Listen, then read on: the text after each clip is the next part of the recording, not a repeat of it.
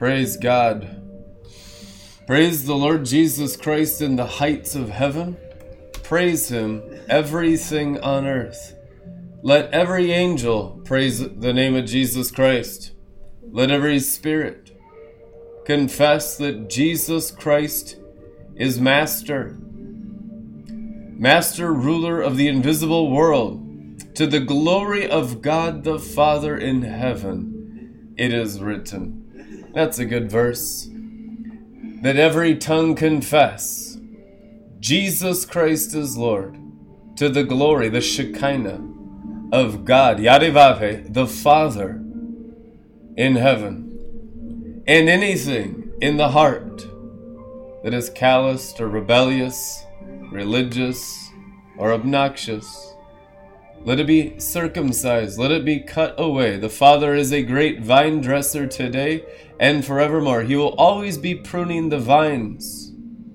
As you're growing up to Him in heaven, He is a great and perfect gardener. And your hearts, they are the soil. How high the fruit of the Torah of Yadevave grows up in you is all determined to how much you yield inside your hearts and through your minds and through your souls and attitudes and your bones, even divided by the Torah of Yadevave, bone and marrow, cleansed from the bone necromancy of Laban, so that you don't have your wages changed at all, but they go from glory to glory, an ever-increasing wage from God the Father, who pays liberally all who serve and work for His throne and the throne of His Son, Jesus Christ. As it's written, I am coming with my rewards to give to everyone according to their works. You have not done the works that have pleased me, Sardis. It is written, Jesus Christ, red letters, Revelation 3. You have not done any works that have ever pleased me in 100 years. Why is that important? Because it's true of anyone who has giftings, tongues, interpretation of tongues, healings, miracles, signs, wonders, Christianity, charismania, glory stream mania, the circus show of whatever thing on earth you think is God and Christianity. Listen, judge it all as a circus show. You need to. It's not being a critical spirit or negative whatsoever. It's actually test all things in fire. It is written. Now, what's the fire that tests all things to make sure we're not running around like clowns and jokers of Jezebel's tower, serving a false Jesus, filled with a false Holy Spirit, doing our own will against the will of God the Father, Lord Jesus Christ, in the Jerusalem of the 12 apostles of the Lamb of the 12 tribes of Israel? We're just running around like chickens with our heads cut off, not even knowing the will of God, pretending like we really know, but we don't know. When you know, you have a bag of foreskins to show. Write that in your notes. Write that in the comments. When you know. 1 Samuel, it is written. When you know you have a bag of foreskins and membranes to show. If you don't have a bag of foreskins to present to the king in Jerusalem, how many of y'all know the Bible says you don't have a renewed heart? You don't have the mind of Christ. You don't have it. In order to purchase the mind of Christ, what does the Bible say? Jesus Christ, red letters, I counsel you to purchase eyes that you may see. If you don't see, and you think you see, but you don't see, but you're blind, pitiful, poor, wretched, and naked, it is written. Why? Because you have not purchased the angelic soul of Jesus Christ, whose name in Scripture is what? Angel of Yadevave in the Old Testament, Lord of Hosts, written over 350 times. The most common name for Jesus Christ in Scripture is not Jesus Christ. Proverbs says, does anybody know the name of the Son of God? Can you imagine living in those days where wise men, living on the rungs, practicing Old Testament oral tradition of Moses, they knew the name of the Son of Yadevave. That's what it says in Proverbs. That there were very, very wise men in ancient times that knew the name of Jesus. Well, the New Testament says the Lamb that's been slain from the foundations of the world, that's before the creation of the angels. That's what Scripture says. But we need a wisdom that is as ancient as those wise men who wrote Proverbs, Ecclesiastes, Song of Solomon, and we need it in the new covenant. We need it in the context of the blood, the water, the Spirit, and the teachings of the 12 apostles of the Lamb. Now we say, well, I don't follow man, brother. I follow Jesus. I'm not in a blood covenant with an apostle. I'm in a blood covenant with Jesus. Jesus only allowed his apostles to write his teachings. Matthew, Mark, Luke, and John were written by men. Buckwheat. If you don't read the apostles, you don't even have a New Testament. You don't even have a new covenant. You're lost. You're pagans. Okay? So it's only through men and women that the new covenant exists. Paul, John, every single person in the New Testament says, if you are not obeying and following my teaching, you are to be kicked out of the building, the house, the church, the city. Have nothing to do with these ones that disregard this message. 1 John says that. Paul says that. Peter says that. So if you disregard the apostolic, you have no place in the messianic kingdom of Jesus Christ. It's not even optional. It's essential for salvation. As it's written, oil that runs down the head of Aaron, down his very beard, filling his robes. And you are his robes if you're submitted to the head, the mouthpiece of Aaron, the high priest. Psalms 133, unity of the brethren. It is written. Psalms 133, unity of the brethren. It is written, the oil comes down the path of lightnings 10 weeks. You will see, Nathaniel, apostle of the Lamb. You will see. What am I going to see? I already see. I'm a Jew. I'm good. I go to temple every Saturday. You're telling me you're better than me? He didn't have strife. He didn't have a demon spirit in him. He didn't have an opposition Torah. He wasn't a devil.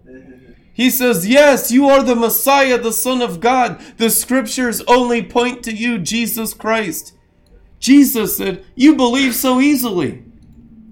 What are you going to do when you see the angels ascending and descending upon the Son of Man? Oh, here we go. We're going on an adventure. He got excited. He followed him and gave his life as a martyr. Nathaniel, you will see. He saw, guys, and he gave his life for the vision. Many of you have yet to give your lives for the vision. Therefore, you have not become children of Yadevave, as it's written, I congratulate you, children, young men or lads, because you've overcome the evil one. How do they overcome the evil one? Revelation 12 says they overcame the evil one by the blood of the Lamb, the word of their testimony, and not loving their lives unto death.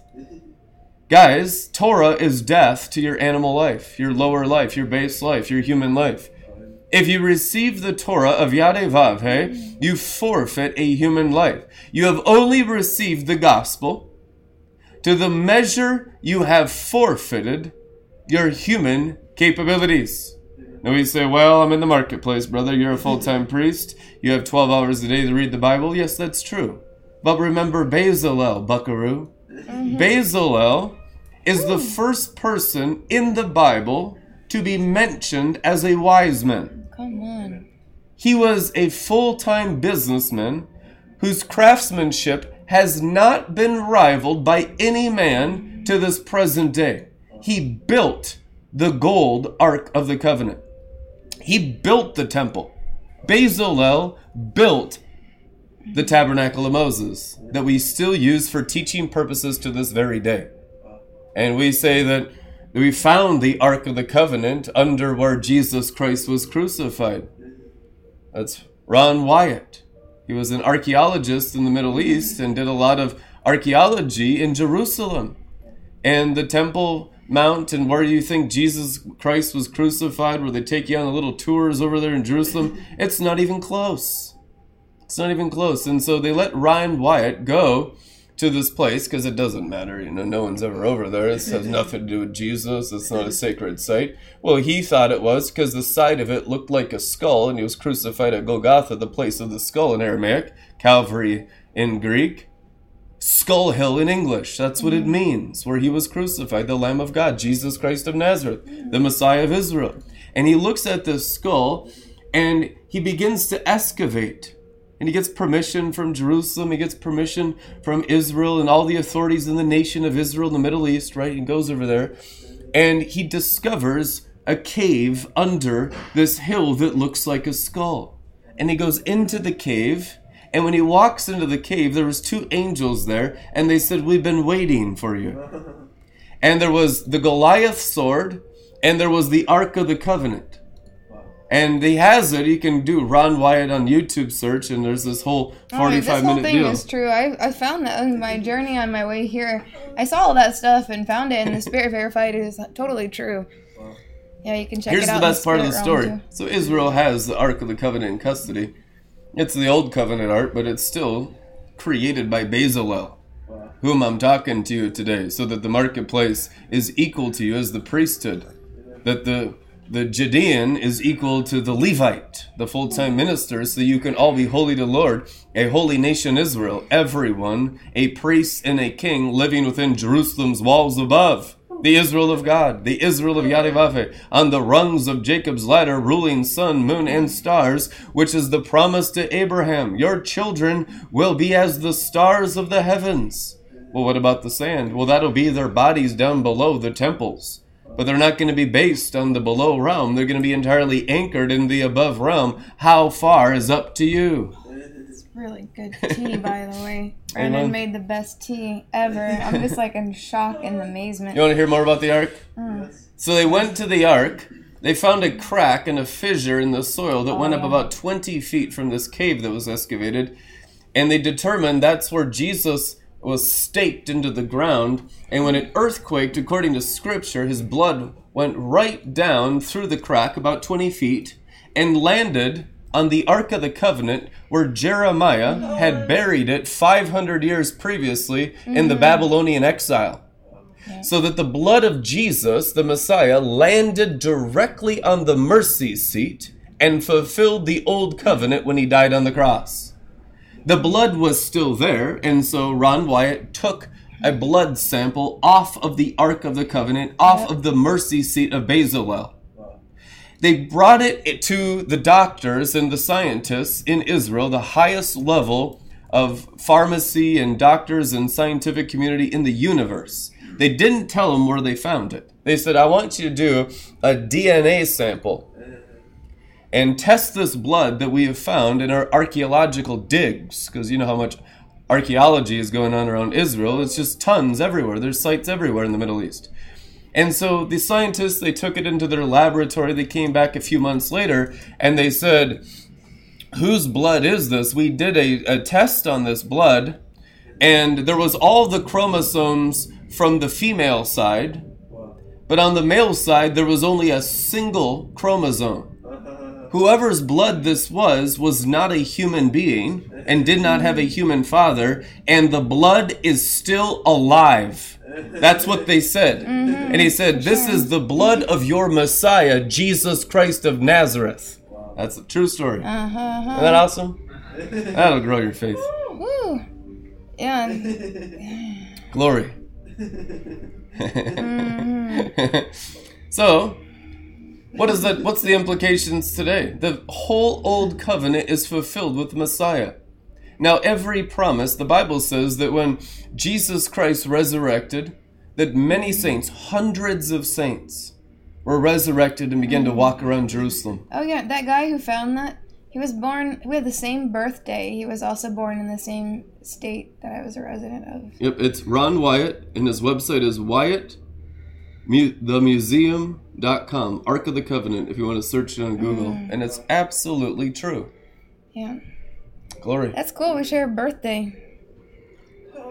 Of all the things that Jeremiah could have hidden, I thought it was fascinating that he hid it right there. Well, he hid Goliath's sword with the ark. I expected the ark. What I did not expect in archaeological digs is that of all the things of the sacred temple of Israel, the ancient time, Jeremiah chose to lean Goliath's sword onto the Ark of the Covenant. He's like, the future generations are going to need them both. Isn't that special? That's really cool. Because he knows what it's going to take out the evil one. It's going to take a gigantic cosmic sword of the covenant of Yadevavhe. It's going to take someone with sapphire stone swords to slaughter the other side. Amen. There's resistance, and that's why I'm kind of cutting through it right now as I'm speaking to you about it. Yeah. But that sword is the sword of the heavens. Remember, it was King David who went to the river and took 5 smooth stones, gathered them in one pouch, and released them as one into Satan's forehead. A Nephilim is a devil. Okay, so a giant there. Goliath stands about 9 feet 6 inches. There were other Nephilim. Goliath had a brother also in the Philistine camp, and so he wasn't the only giant. And so giants in those days were common. In fact, we have all kinds of burial mounds in Minnesota, and the Ohio River Valley is where they found the most of them.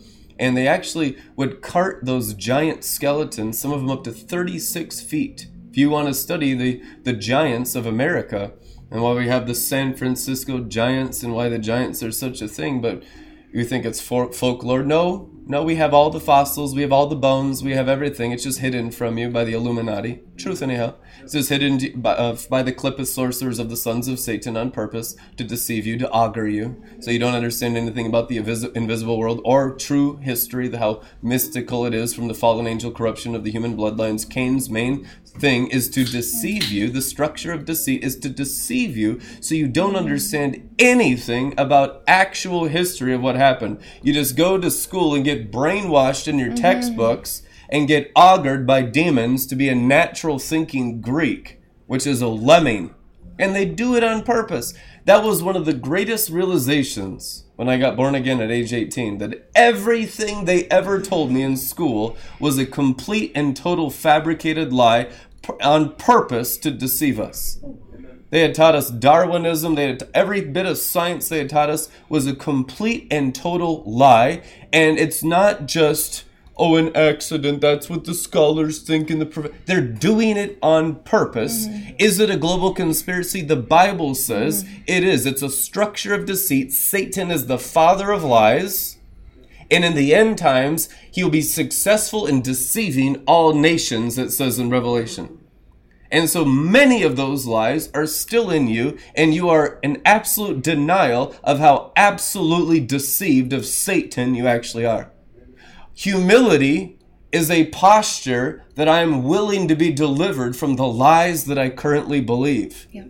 Stubbornness, hard-heartedness is, I know better than you. You're just here to make money on a YouTube channel. Look at the bling and the gold and the stuff. You don't understand it. You're just making this stuff up to sound fancy. No, it's the truth anyhow.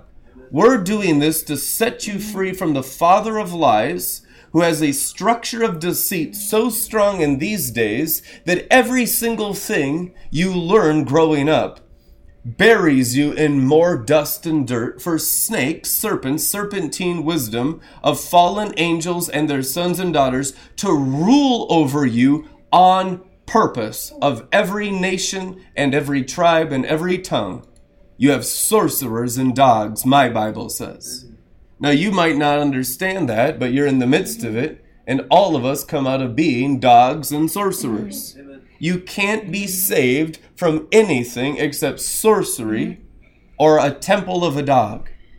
And so you say stuff like that, and the poverty spirit of the religious South goes nuts on you. We're not dogs. We're Christians of Jesus Christ.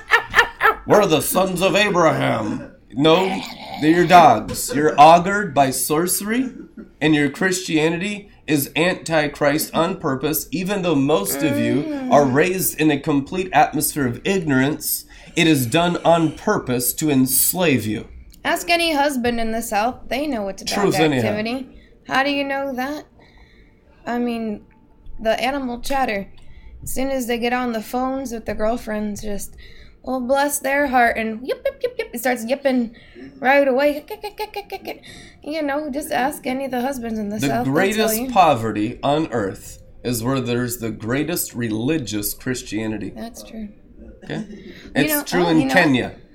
Oh, yeah. It's true in Mexico. It's true in the whole Bible Everywhere. Belt. The greatest strongholds of poverty on earth are at the same time the most Christian religious places. They have the most churches and the most poverty every single time, 100% of the time.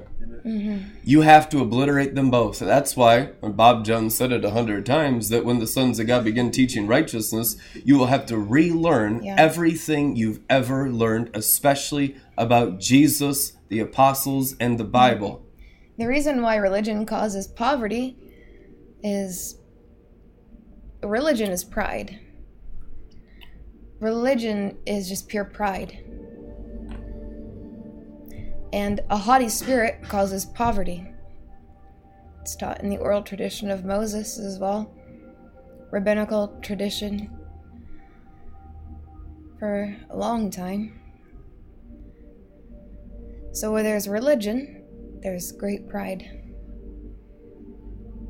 And where there's a haughty spirit, there you'll find poverty. So pride and lust are money stealers, destiny thieves. And again, it comes down to the lust of the eyes, the lust of the flesh, and the pride of life. And those things, the more you get into them, will produce and reproduce the seed of poverty.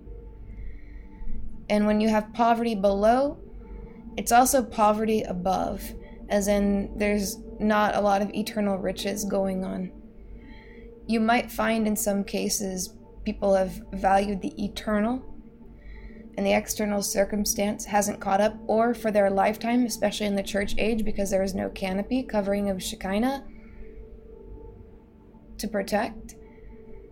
You know, you lose everything in this life, but they counted it joy because they had eternal value. What this age, the difference in this age is the establishment and the erecting of the cosmic temple. The rebuilding of the temple. That's the Shekinah canopy. It's also the fortress. You have the embattlement of the sun of righteousness. And when heaven wants to bless you, many prophets in the church age talked about this. The packages, the gifts, they come down looking like little presents from the third heavens. But it has to go through the second heavens to get to you. And so people would pray and fast or elevate themselves in some way through humility to receive it. They take a lot of prayer, group prayer, individual prayer, really a lot of external discipline, even without the God inside mindedness, to try and catch some of those blessings and not lose them.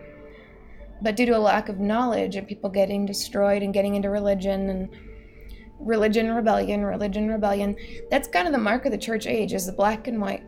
Religion, rebellion, it's all sin and fornication with demons. So then people were forfeiting their inheritances, destinies, increase, pretty much any of the good stuff that God wanted to give his people. It's been very difficult getting things where they need to be. And so it's just been God's people barely getting by and continuing on in sin patterns, not knowing how to change, because the only thing that marks God's people is circumcision of heart in the New Testament, in the New Covenant. So where you have a lack of circumcision because it's not taught, they might just talk about it, but no one talks about how to do it. And you notice when anyone who has, a religious background or a church background, they come around, and when you have got the sword of correction, the sword of the word of God, they hate it. So they hate circumcision. And what you find is most people just calling themselves Christians, it's a bunch of uncircumcised Philistines. And who hate circumcision, who hate the word of God. Jesus is the word of God, so they hate God. And they think they love God, but it's an idea about who they think God is, who they want God to be. And that's been the majority of the church age. Now, God's very merciful. He always likes to judge people favorably. He's very compassionate and slow to anger. It's his preference that people don't perish.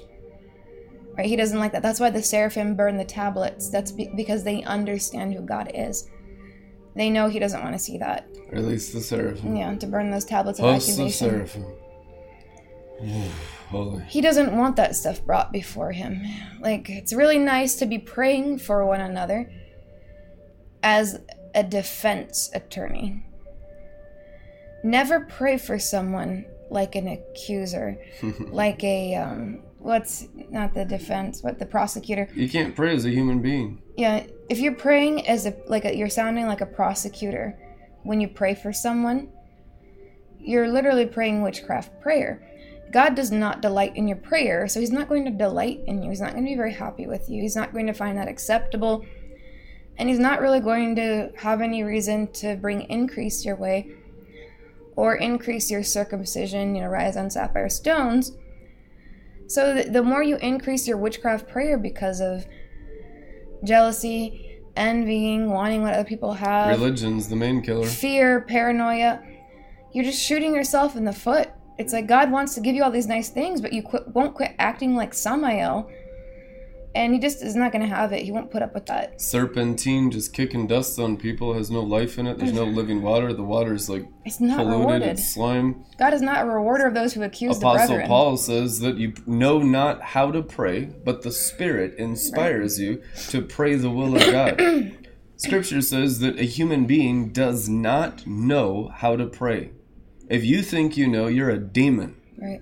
The Bible says a human being has nothing of the divine nature except what it's received through humility to make room in the heart for the Spirit, the Word, the water, and the blood of Jesus. And then the Spirit inspires us from our spirit. The Holy Spirit comes into our spirit and then inspires us how to pray, it is written. So you have to be inspired in order to speak a true word. Truth is not common to men. Psalm says, I said in my astonishment, all men are liars. And if you can't admit your human nature is 100% lies, God can't work with you yet, because you're not willing to admit even the curse of the fall and consider the heights in which you've fallen, because your heart is all stony ground. You're defending the human being. God wants to plow the heart and impart his nature until Christ be fully formed in you. It is written, you're not Christ. You're the soil, you're the temple, you're the clay pot. Christ gets formed in you by you making more room in your heart for him. Most people, especially Americans that have everything on a silver platter at a push of a button, and it's just a convenient society. This is true of this culture. You don't have much room for God in your life. And if it's inconvenient to your heart and to your time and to your pleasure and your hedonism, you fight it. Well, that's not going to work very good for me. You know what the Holy Spirit of God said to me? The reason why there's never been persecution on American soil is because the Americans have been the persecutors. That is true. I have known nothing but persecution since starting ministry. That's true. In 2006, they began weeping and gnashing their teeth every single organization I went through. Truth anyhow. The reason why there hasn't been persecution on American soil is because Americans are the persecutors of how much religious pride you have in your hearts. That's thus says the Lord. Is he going to terrorize you for it? He's going to circumcise you for it. You're going to have to become real Christians, circumcised of heart for the first time since the foundations in 1776. Amen. And you know what that means? That God still cares for you. If he didn't care for you, he'd stop trying to circumcise your hearts and make you his own very people. But since the sword is still here, and the prophets of Yarevave are still here telling you the truth, it means that God still loves America. Amen.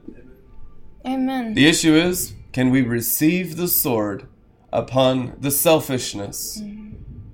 That's the big deal, guys. The selfishness is so out of control of Jezebel in this generation. There's never been a generation more selfish than this generation, the generation of iniquity. Iniquity is hiding in the heart and never giving your heart to the sword.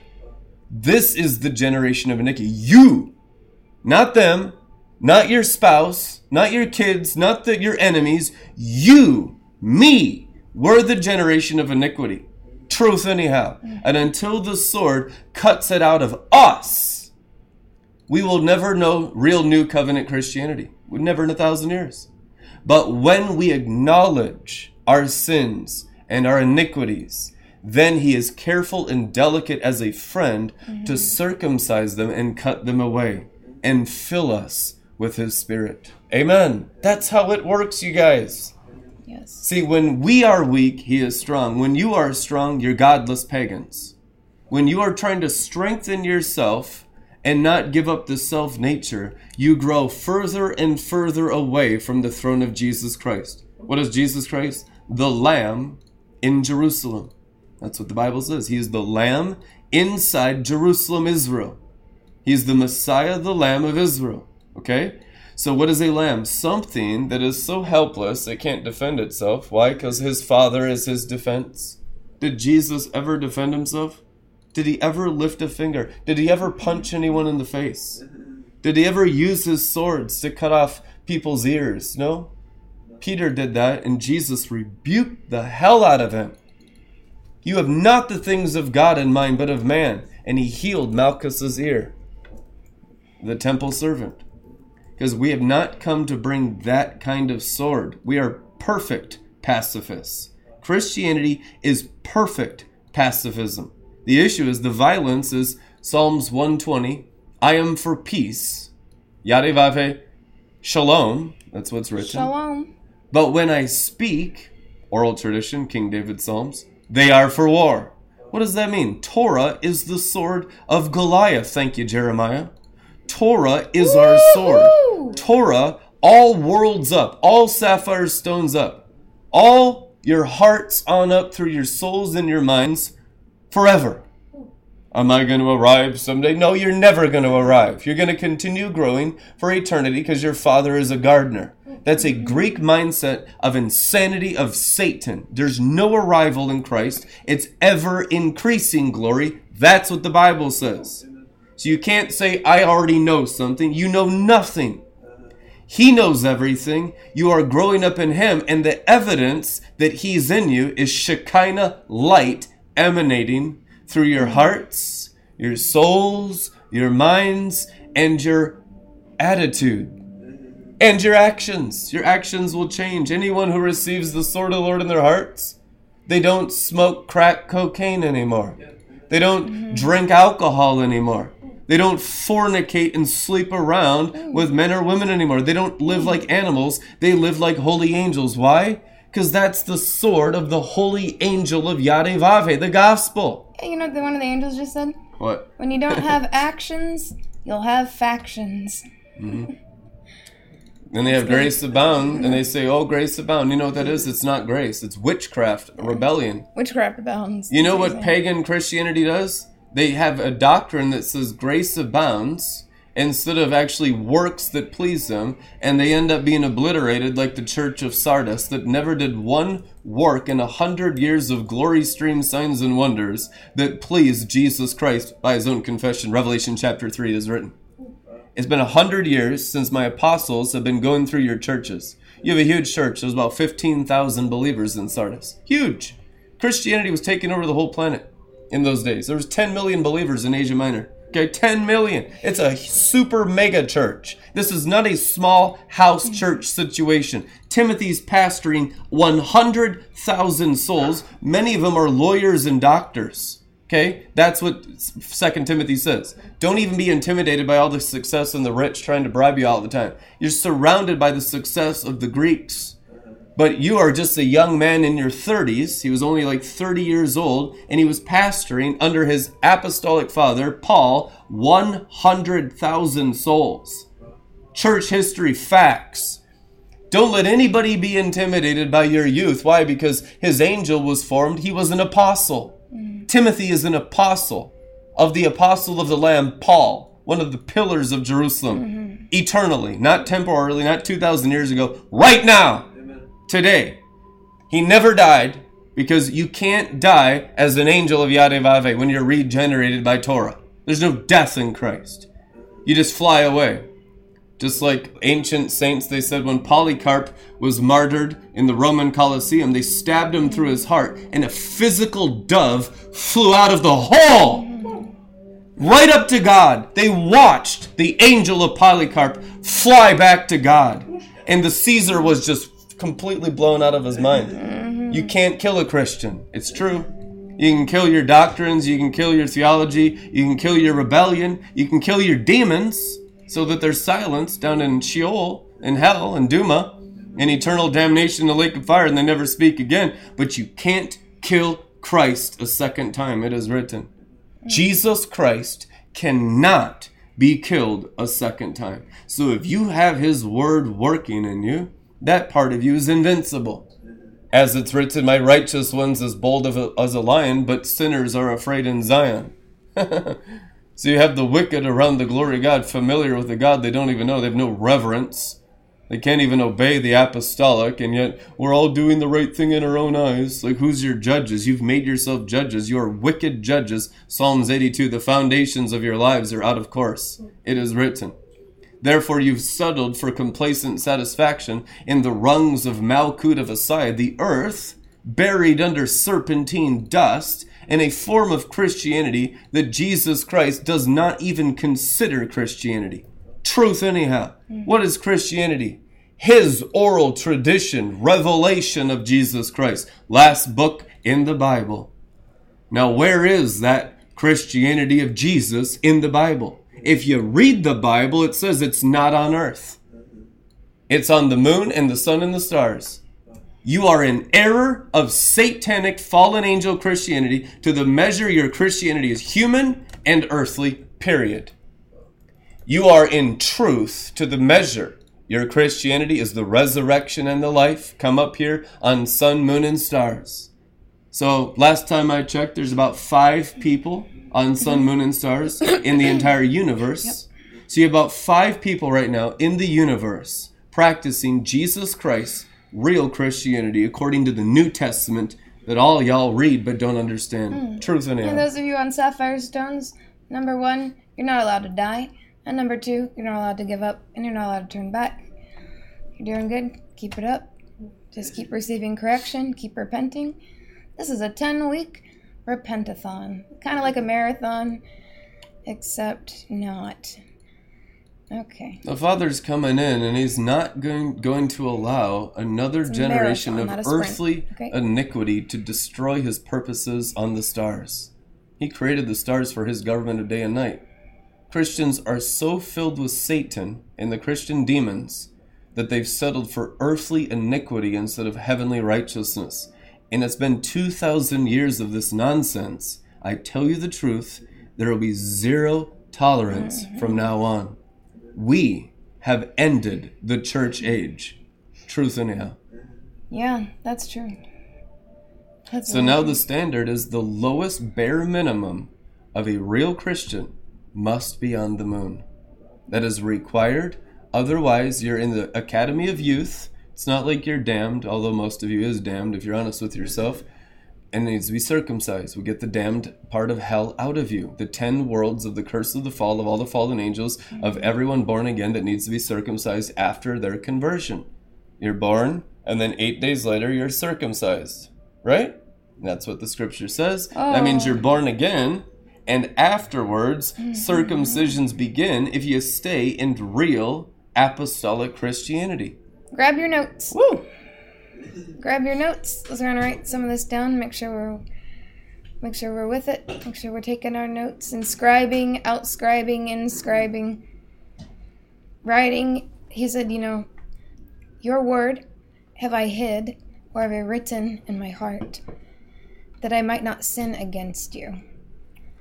Right, so that's the purpose. We're writing things down so we can get from that short-term memory into that long-term memory, not just to memorize a fact, although remembering the actual information is going to be critical when it comes to certain pieces. If you don't have it in there, how is it written in your heart? You're going to be able to recall it. If you're not able to recall it in any measure, whether it's in picture form or word form, or you get the whole gist of it, you remember it, then when the Holy Spirit reminds you, you're not really going to remember what he's talking about. Right? You put so much Bible in you when you feed, so that way when the Holy Spirit is speaking to you, you recognize his voice. That's how it works. So when you familiarize yourself with these terms, these things again and again, righteousness, sapphire stones, when the Lord is speaking to you, you're going to have an understanding. You're going to be able to speak the language.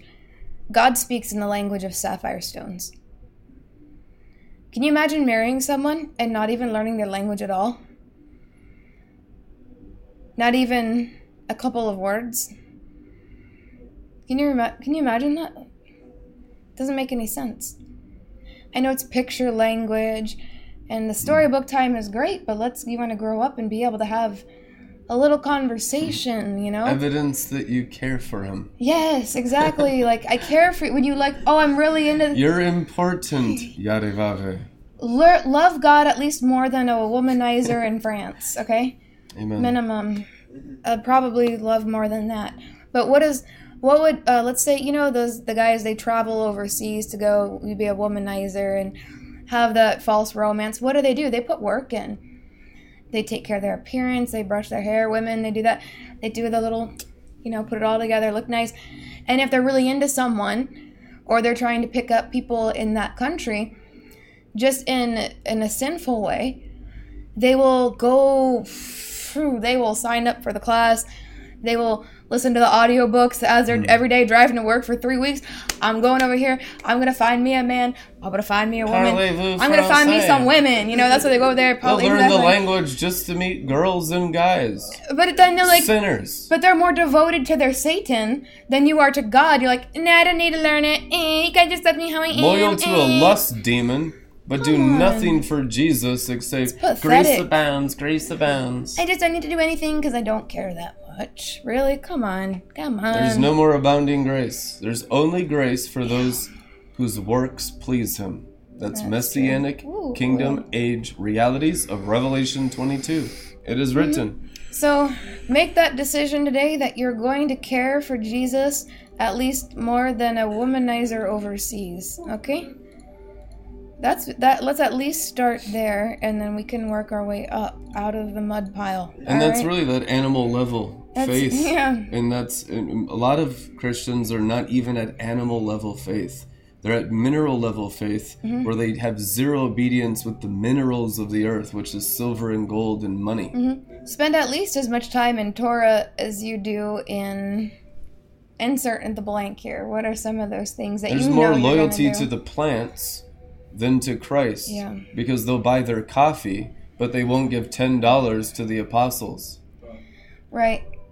Or you'll have a nice look at your house. What kind of nice furniture do you have in your house? And then look at someone like Shadrach, who's completely given his whole life, comfort, time. He's sacrificed all the time with his family, sleep. I mean, providing just the motivation and the energy for whole teams, putting together, like, the amount of pressure and then the warfare and the praying sometimes, 12 hours, it's basically whatever it takes, and he doesn't care, he's going to get it done. And laying down his life for all of you guys for 3 years, interceding for healings, interceding for you to go up to the top of the mountain for cosmic righteousness. There have been multiple, some of you at the sound of my voice, the only reason you're even still here surviving is because you went astray. And then I asked Shadrach to pray for you, and then you came back. And that's pretty much how it went. And so we have cases, like some of you are friends with these people, you don't know their whole story, and you enjoy their friendship and the glory, and you have no idea the only reason you have some of those friends is because Shadrach prayed for them to come back, and they made it back. So literally, you owe him your lives. Literally, you owe him your lives. But then, do you think he deserves a couch less than what you have at your home? Do you know what I mean? Like, it's just kind of like, where's the insanity? There's very little honor for the apostles of this generation right now. It's mostly complete, total Jezebelic nonsense everywhere. Some of you are really generous. And the truth is, we're not here to beat up the eternal part of you, but every part of you that's not eternal needs to be scourged, which is completely not just beaten, killed into hell. Right, if you came for patty cake, just make you feel better, sugarcoat, and lie to you, there's stuff there's plenty in you of that is so satanic that when the word comes forth, you have to bring it into that word, and it will be sliced off of you. The problem with you people is you don't allow the sword to cut that stuff off of you that God wants circumcised off of you. I've been preaching a similar gospel since 2006, And it's been 99% hard-heartedness amongst literally up to 75 million listeners, even in 1 month. That's the most we've ever done in this ministry. 75 million souls in 30 days in July of 2018. So we actually have about 250 less viewers now than I did have watching live in 2008. On back then it was Ustream. I'd have 250 live viewers on Ustream in 2008. Now we have about 50, 55. The reason for that is because how much iniquity is in people's hearts against the true prophetic, which is what? Samuel with the sword killing the Agag, the king, which is circumcising the wickedness of the selfishness of religion and pride in this wicked generation. Everyone is a defender of self. I mean, the more you tell the truth, the more they hate you and the more they consider you the enemy. Right. That's a people fathered by the father of lies. If my love increases for you, will your hatred increase for me? That's not me speaking, that's the Apostle Paul in 1 Corinthians. If my love has increased for you, which is the fervency of the flashing sword of the Garden of Eden, Torah, the word that created the heavens and the earth. If that love intensifies towards you, do you hate me more because you cling to the fallen nature? Yeah, it's just, you have to understand everyone is coming out of the curse of the fall. So just look at the inside of you. There are a lot of things you've changed in the last couple of years, especially walking with Red Letter Ministries. You have some good fruit. So look at those places of good fruit. You want to keep the good fruit. All the other stuff, that's just going away. It's really easy to get caught up in the moment and react. You know that we talked about the reactionary part of the brain. That's when you're not going to make sense of anything. You're just reacting. So when you hear the truth, don't just go into the reactionary part of the brain. You just breathe in. Oh, he's literally just telling me to take out my trash. Breathe in. It's just trash. It's not me. Elijah is so intense We're separating with you, the trash and and throwing that it away. intensity is the intensity of Torah. If Yep. you have any idea in your human brain that love is something other than Torah, that's where Satan is still fathering you. Okay? Jesus Christ is one thing, if you read the Bible, the Word of God, the Torah of Yarivavhe.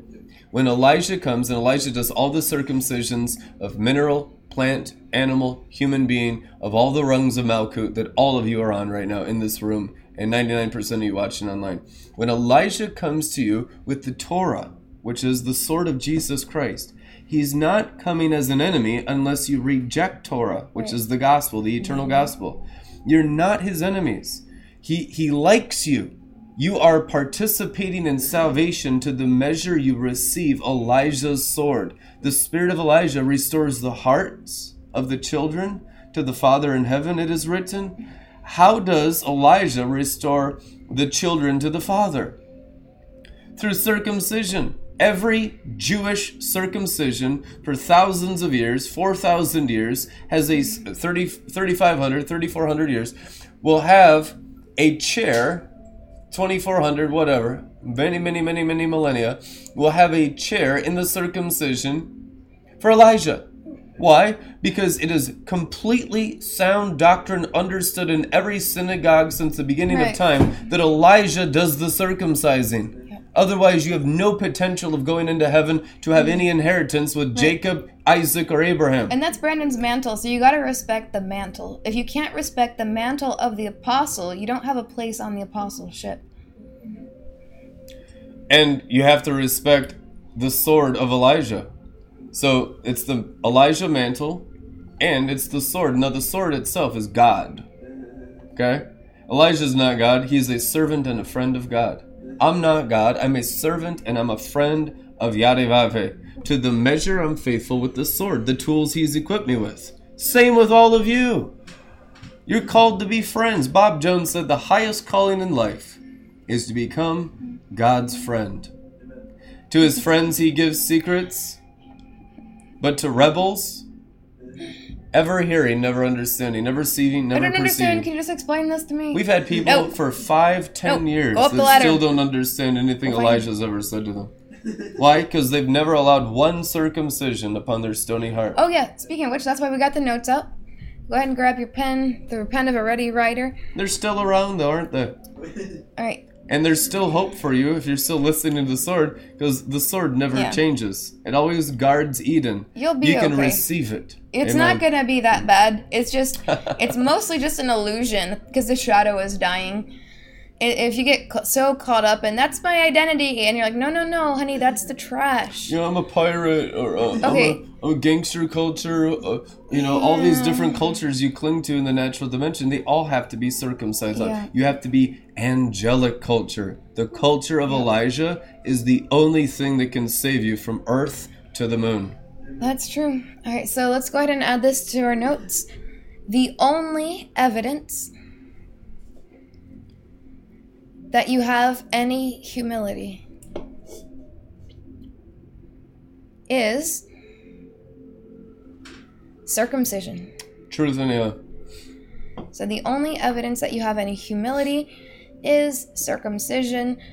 More circumcision means more humility.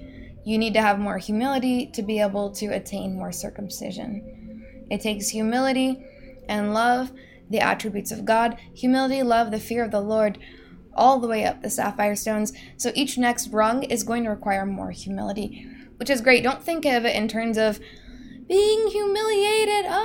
Remember, what did Andrew Murray has such a great book on this. Humility by Andrew Murray, or in the School of Prayer with Christ in the School of Prayer. Can I quote something from that? Oh, yeah. Andrew Murray, book is called Humility. He says, Satan is all pride, and the Lamb, Jesus Christ, is all humility. And humility only is imparted through the circumcisions of the heart. Really good. Satan is all pride. He has no humility. He cannot be humble. But Jesus Christ is all humility. It's not an attribute. It's the Lamb nature. That is so good. It's God himself. God is humility. A quote I really love from him in there is that it is truly grace that humbles more than a fall from sin. So when you're coming out of that Jezebelic charismatic witchcraft, a lot of the brainwashing under Jezebel's tower is trying to humble you. I'm going to humble you. You're going to humble each other through humiliation. And so it's just cult-like satanic behavior where when you think, well, that's why when someone starts to get lifted up out of the mire, out of the mud, and then they get a little blessing, everyone kind of turns and you start to look at them and be like, well, they just need to be humbled. A lot of them stop giving at that point when they see blessing or any form of prosperity. They just so that's evidence of satanic cult-like behavior of the Tower of Jezebel, which is religion, which is satanic pride. And what that is wanting to humiliate others as a punishment when you can detect any amount of pride in them. Here's the thing. We're going up. Yeah, human punishment is always crucify him activity. Yeah. And you let Barabbas go free, the thief. So take a look at the chart here. Let's say someone is really brave and they're making their first steps. Kill Barabbas. One small step for man, one large step for crucify Barabbas. The new creation. Let Jesus go free. Let's go. Yeah. So let's say we're all down on Malkut, just chilling in the dust and on the dirt and the rocks and the animals and the feces. Just a normal day in Christianity. And somebody's starting to go up to the moon, and then God's really rewarding them, and they get a brand new and they start getting more rewards than anyone you've ever seen get to the moon, because it took them. Because they struggled so hard to get there. God just wants to bless their socks off because he saw how hard it was for them. And it seemed harder for them. It was just a really difficult time and they really struggled, but they overcame. And now he's pouring them outfits, money, raises, a new job, a new car, peace in their home with their spouse when it's your friend you've been talking to on the phone and they've just been having a hard time with their spouse and you can relate on that. Now you can't relate anymore. Now, your friend is balling out of control. Look at no fear for finances, no fear for the future. They can't even complain on the phone with you about their home life anymore because it's great. It's going great. Everyone's doing great. Everything's just happy. You've got a vacation, got extra paid time off. I'm gone for like 3 weeks. It's a miracle, hallelujah. And you are overworked, burnt out, tired, can't even hardly overcome one sin, fighting at home. How am I falling? You fell off the moon 3 times already, and you're about ready to give up. Now, what is going to be the temptation in that person's shoes? Oh, yeah. Okay, can you see it? Jealousy, I'm telling you, envy, strife, you gotta think murder. like a demon. You gotta All see. Of a sudden, they're trying to line it up. The devil swells up in them. It's not fair. Kill them and give their money to the poor. The Robin Hood principality. And they start praying for them to slow down and wait for you so you can catch They're up with them. riding on Wall Street. Oh, Lord, don't let them get too far ahead of me so they'll be so advanced and I'll just be left behind in the dust. The next thing you know, it's Adolf Hitler killing the Jews because they have all the money in Europe. It's the same spirit. Yeah. So, but here's the thing. Why would you mind? But then you notice when you ask them, oh, hey, how's it going? Okay, now you're trying to humble yourself. All right, I'm going to try and be a good friend. I'm going to try to do the right thing. And then they have one little thing, and when they're trying to say about what God bless them, you can detect all of a sudden in a little air of pride. Yep, I've been so diligent in my Torah study. I did it. I've done it. I did it. I'm so proud of myself for finally doing it. Specks in the prophet's eyes. Now, it's really easy to see that pride. You're like, I know there's pride there. Look, God, how could you give them a new car? I'm way more humble than that, I'm sure of it. No. Okay, this is how the demons work. You gotta understand. Amen. So, what happens is they try to make you bitter and angry. Yep. And now you're praying. Well, guess what? You're pointing out a fault. Bitterness and you're is accusing the them house in of prayer. hell. Now you're a Satan. You're actually on the Satan side. Augured. Now you're outside of the kingdom because why? You agreed with that thought of jealousy and being upset with them and saying, but they're full of pride. They're full of pride. What's Jesus saying? I'm calling you higher. Look, come up here. There's a door. Come up the Sapphire Carry your stones. own cross, buckwheat. Yeah. So if you have the cross, looking around, acting like a clown, ending up with a frown. Now let's look at somebody who's in a higher world above that person. Can they see the pride? Oh yeah, more clearly than you could see, down to the actual detail where the scalpel should actually go. And not, you would throw out the baby with the bathwater and kill somebody while you're already accusing them in your prayer closet before the Satan. Let the wheat grow up with the tares, lest they harm the wheat. And now instead of you going up to the moon, now you're back in Black Malkut where you started, because you can't be happy for anybody. Don't be a bitter mango. Yeah. Be happy for somebody else's breakthrough.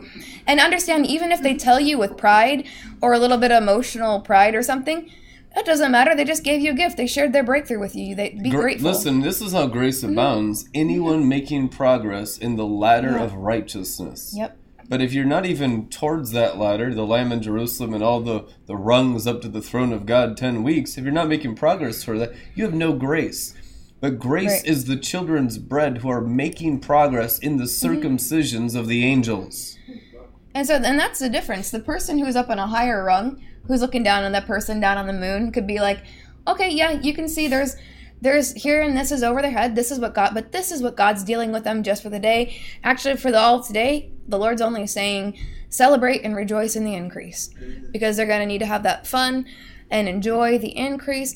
And then start the next day. Here's the next animal sacrifice. Here's the next part of the foreskin you're going to be cutting away. And then they'll hear that from God on their own. But then if they start to struggle, we'll usually get an angelic notification to post or preach, because it's usually, applicable for the whole body of Christ, not just for one or two people. That's why we do it in this format. But when you go up, you've got a better view. So someone on the higher rung might notice the same pride that irritated you, but doesn't really bother them. You just see accurately. You could just see, okay, well, this is the good, and this is the ugly, and this is everything in between, but this is just what God is having them work on right now. Kingdom mindset, encouraging every soldier in that messianic kingdom, because anyone that's on those rungs is destroying all of hell and adding everything under the Messianic kingdom. And they have trust in the throne of the Lamb in Jerusalem that every soldier will get a huge reward. Or then you'll see someone gets a breakthrough and everyone below is kind of like, oh, wow, amazing, awesome, and people are doing well. But then from a higher rung, you can kind of see, well, it's mostly prideful posting and teaching, but you're not bothered by it, but you just say, all right, let's just be prepared to deal with the repercussions when they come back with the wounds, right? So you just, is it time to intervene? If you look ahead into the future and you can see that they won't respond to the correction, what you can do is prepare the healing balm for when they come back from getting hurt. And so that's what you do. Just plan for that. And then about a week later, they come back, oh my gosh, why is this happening? It's so horrible. And you're like, yep, that happened about last week. This is about the right timing. And then just first heal the wounds, get them in the medic, and then take care of that. And then as they can receive and soften their heart for revelation, you can bring the correction to meet them what they can receive. But you can't heal rebellion. Exactly. You can only cut it out of a person's heart. You can't heal it. It's terminal. That's why pride is so dangerous, because when you get into the pride, cut it out. When you get prideful from a breakthrough, and then about a week later or however many days later or months later, whatever the timing is, the demonic timing that they're doing, when you go out and you get hurt because of that pride, when you come back with wounds and then the apostles are there standing with a sword or a scalpel, you're going to be less likely to receive the correction, so you've actually hurt yourself doubly. So now you're going to be sore from the enemy and sore from circumcision. It's better if you're just going to be sore from circumcision. Yep. Right? A blow from a friend you can trust. That's the apostles are going to tell you the truth. It might hurt. It might be uncomfortable. True love is. Right. And so that's why we're patience, as you're going to be helping others. Right? You're getting help now. In the future, as you go up Sapphire Stones, you're going to help others. You're going to help a lot. This isn't just about you. Think about you helping hundreds of other people. It's bigger than you. So get out of that selfishness box and me. It's not just about you struggling. It's about God doing a great work in you to where you can have compassion. So when these hundreds of people come, thousands of people, hundreds of thousands of people are swarming in, and they're all going through different variations of the same things that you're going through now. They will come. You'll be able to help them. So God's preparing you for a greater work. So when this is going on and you're struggling, remember, there are hundreds and thousands and hundreds of thousands and millions of people that are going to need help with exactly what I'm going through. So you're going to go through the process. You're in process. God's not getting rid of you. You self-select yourself to go out with the trash when you cling to the trash. That's right. If you have a toddler or a kid or some family member and you notice that they've accumulated so much stuff. Have you ever seen an episode of Hoarders? You're like, oh, no, my house looks like that. No, it's fine. You're going to get delivered. But when they want to take out the trash, why is it an extreme demonic situation when it's at hoarding level? They're attached to the things. So they can't throw anything away. So they end up living in just like squalor. That's what your soul looks like when you won't let go of the trash. So you've got to clean your home. Cleaning your house externally is a great prophetic act in the glory.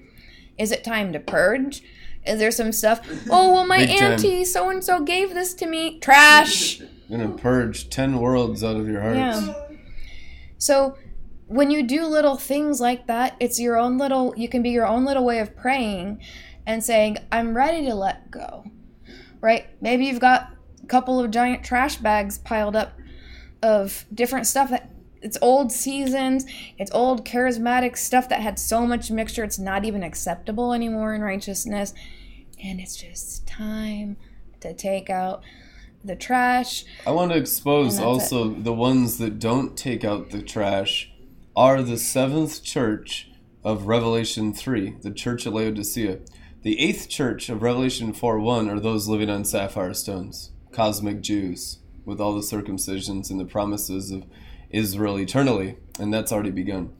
But the 7th church is the most diabolical. If you read the Bible, you know that. It's the church of Laodicea, the church of the lukewarm. It's the church of false love. It's the church of iniquity. It's the church all of us come out of in this generation. What makes it so exceedingly diabolical is they have all the things of God, but reject the circumcisions of the heart.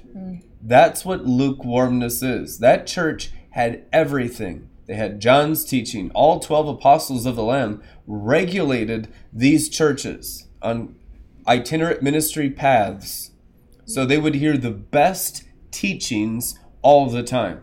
Okay, these are the ones that walked with Jesus, slept on his heart. They would be there regularly. But they had no circumcision. The church of Laodicea rejected the sword and just wanted all the Christian stuff added unto their soul without the soul of Jesus getting formed in them. That is the pinnacle of Antichrist.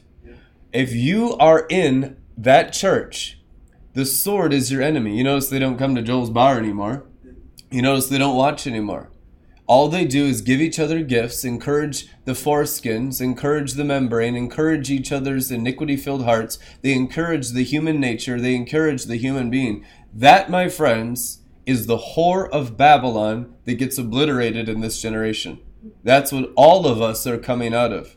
The church of false love is the seventh church of Laodicea that is anti-sword of the Spirit against the foreskins of the heart. So not a single leader in that cult of the seventh church of Laodicea has a circumcision of heart. They are against that. They will call that heresy. They'll call that beating up the saints. They'll call it every name in the book. All of their teachings and doctrines are from devils. Truth anyhow. So that's why you have such a mixture here as some of you come into the Messianic kingdom of Jesus Christ and receive circumcisions of heart, but you're surrounded by the seventh church of Laodicea. The whole earth right now, in all Christianity, is the seventh church. You need to know the times and the seasons that you're in, because you'll deal with this in every family member. You'll deal with this in your spouse, in every relationship, every Christian, every tongue-speaking saint. You'll deal with this in everyone. It's a global, universal phenomena.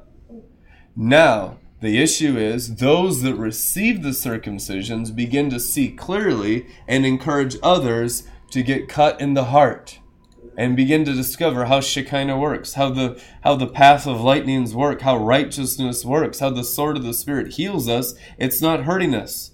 It's hurting the diabolical part of us. It's hurting hell. It's hurting demons. It's hurting religion. It's hurting pride. It's hurting lust. It's hurting sin.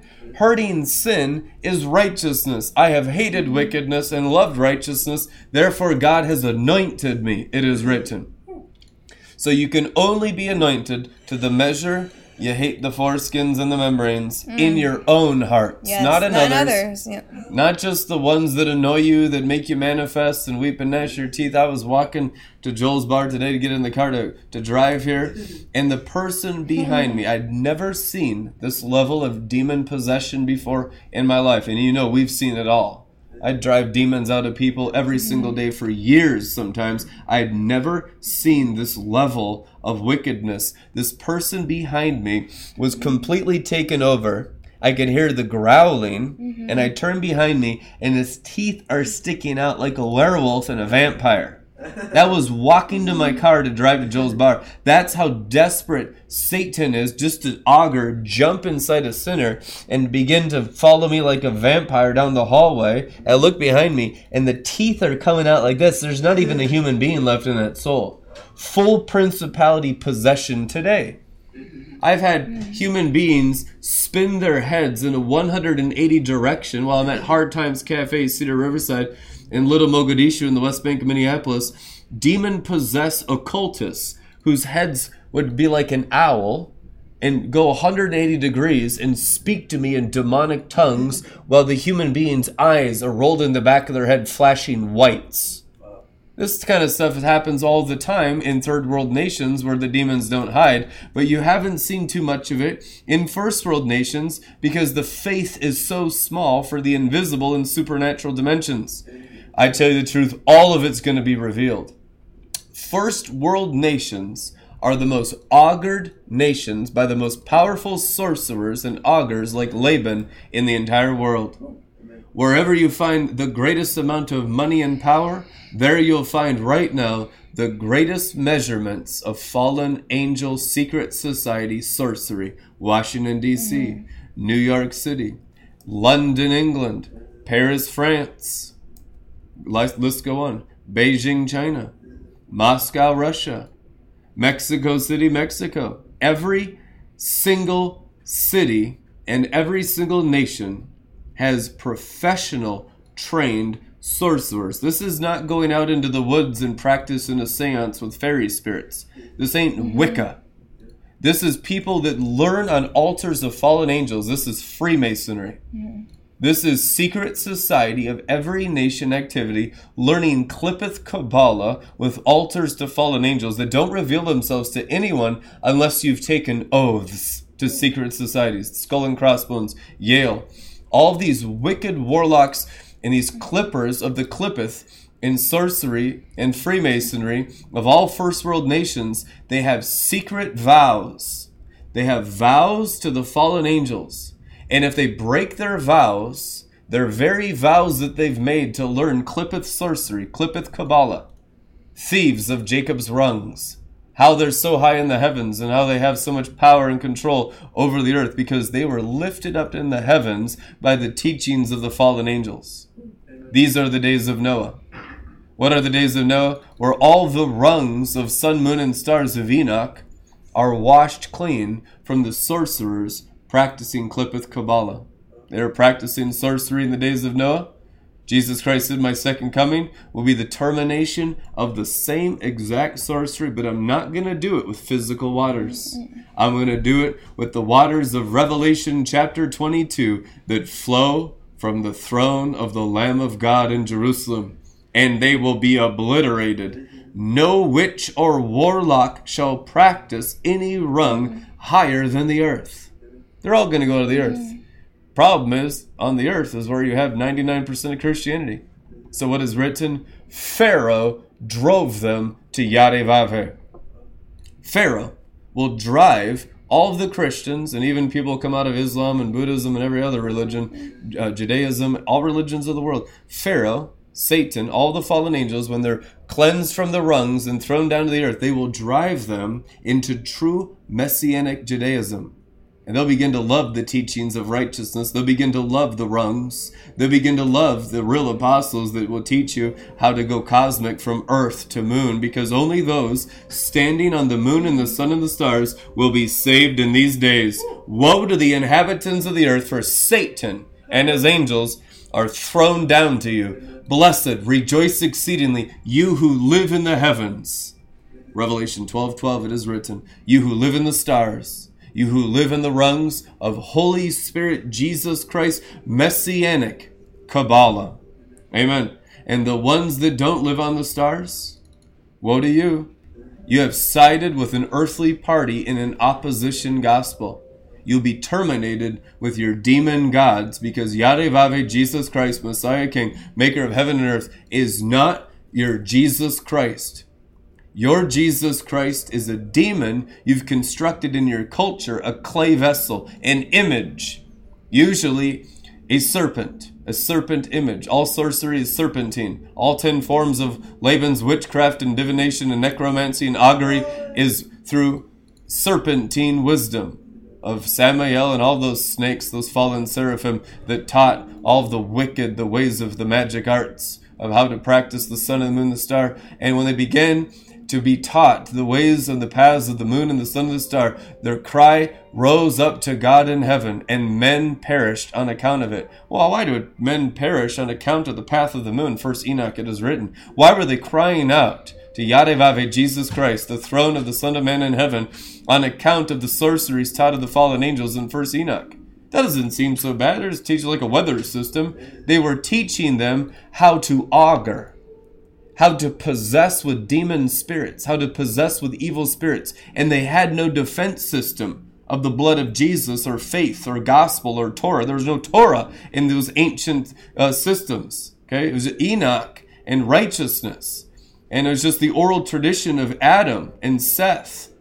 Okay, and Mahalalel and Jared. And they had just the ancient tradition of the wisdom of Adam passed down to them. And it was oral. Okay. So now you need to understand all the other side of Cain's family and the rebel family of the ancient times. They were all getting taught by the fallen angels sorcery, which was Kabbalah. But it's Clippeth Kabbalah. The righteousness that Enoch practiced, to whom God gave the Kabbalah circles, rose a standard, and it was passed down all the way to Noah, and he raised a standard of Kabbalah, sapphire stones, righteousness, it says in Hebrews 11, and drowned the ancient world.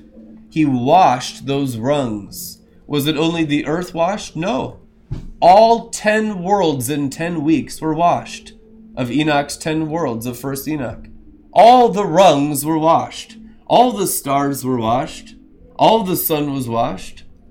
And all the moon was washed. That's what the sign of the rainbow, the Shekinah glory, actually is, and the white dove from Noah's Ark.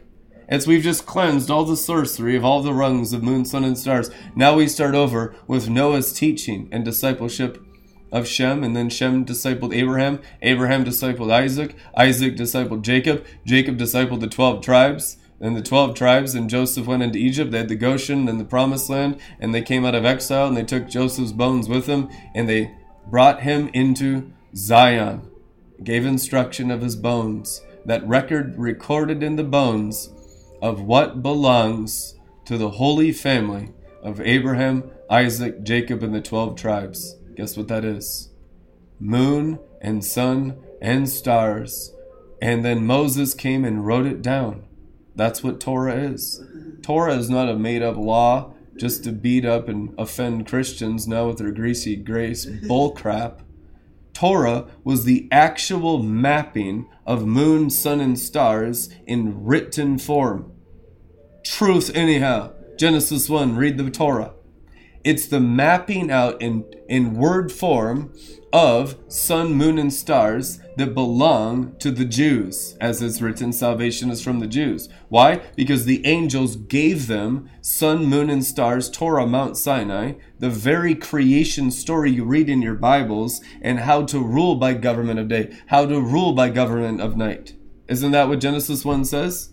Or do Christians not have any Torah? Torah says that the Jews were given the government of day and the government of night. Genesis 1. Now, that's why we need to become cosmic Jews. Otherwise, you have zero actual promises or inheritance, because all the heavens were given to these patriarchs. And they are your fathers if you are in faith towards the Messiah, Jesus Christ. You are the children of Abraham through the faith in Jesus Christ. Galatians says it. It's important because to them belongs all the promises. And if we don't go into those promises, we'll be practicing earthly Christianity in these days, getting augured by Christian witchcraft, and you'll wonder why you'll die from all kinds of diseases and fear and paranoia, and their hearts will fail because of fear, it is written. Well, there's no fear in love, for perfect love casts out fear. Guess what perfect love actually is?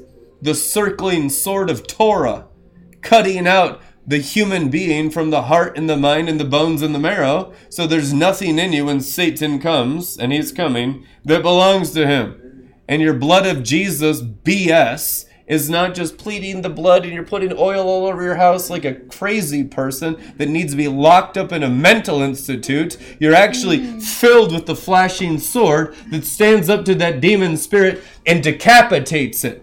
And it goes down into lake of fire and is no more, because the sword works the same today as it did then. What is the sword? Jesus Christ, the Torah of Yadevave, it is written, the Word of God. The same yesterday, today, and forever.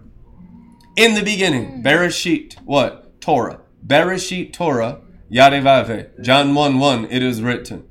Genesis 1:1, John 1:1, as one. That's why you have the 12 apostles of the Lamb and the 12 tribes of Israel as one city, Jerusalem above. And you are its citizens if that word, Torah, is working in your hearts through circumcisions. So we make more room for the sword of the Lord. Amen? Amen. That's the Goliath sword of Jeremiah of the Ark of the Covenant. That's why it was there. Not you hacking around off of other people's body parts and attacking them with the sword like a hunter. That's you're sacrificing of your self-nature, and you receiving the sword. So sexual purity is how you get the sword. First, sexual purity, right? That's how you get on the moon. And then you merit through charity and sexual purity as you conquer the rungs into the sun, and then you can receive. That's your first real cosmic sword, is when you get into the sun. Oh, yes. There's always sword upgrades. So until then, you're in the Academy of Youth being trained in the Torah of Yarevave. Amen. There's no better place. You're in nursery. I don't care if you're 175 years old. If you're on the earth, you're a suckling. But you're suckling the bottle of Torah, and you can grow up to live on the moon. Revelation 12:1, it is written. In the future, they'll grow up on the stars. That's a promise in the Psalms. These ones were born and raised in Zion. It won't be an earthly Christianity. It'll be a messianic kingdom age Christianity of Bob Jones' last prophecy on God TV. My generation was the Stone Age. Your generation called to live on the stars. Live on the stars. How do we live on the stars? Torah. Torah. Restore the ancient path. What ancient path? The path of living on the moon. The path of living on the sun, the path of the holy angels. You will see, Nathaniel, angels ascending and descending upon the Son of Man. If your eyes are on the Son of Man, you'll go up the same path of the Son of Man who ascended to the Father. If your eyes are on anything else in these days, distracted by world events, distracted by false religious filth everywhere. Oh yeah, or there's like people with a black chaya in absolute doing politics. And harvesting souls out there. With Keep all your their eyes fixed charisma on the rung where you're at. Most of you in the center of the earth. But then look at the next rung. It's not to be discouraged there. It's not to condemn you. It's to save you. And to be accurate with where your heart's at. I know 99% of you don't have mineral level circumcision. Right. Because only like 5% of our viewers are tithers right now. I mean, that's 95% disobedience and rebellion at the lowest mineral level of circumcision. And the average in the charismatic church is 3% of charismatic speaking in tongues Christians tithe in the USA. So we're higher than the national average because we do have a much stricter teaching, but it's still atrocious. The level of uncircumcision inside the human beings' hearts who say they love Jesus but hate his sword. Right, think about it. If you're not a tither and you're watching this, you got to ask yourself, is it really okay? Think about it in these terms. You take, and you never give. Right? Have you ever had any of those friendships where they're always calling on you for Type in the comments, truth and help me. But then if you need one thing, they're not available. They won't help.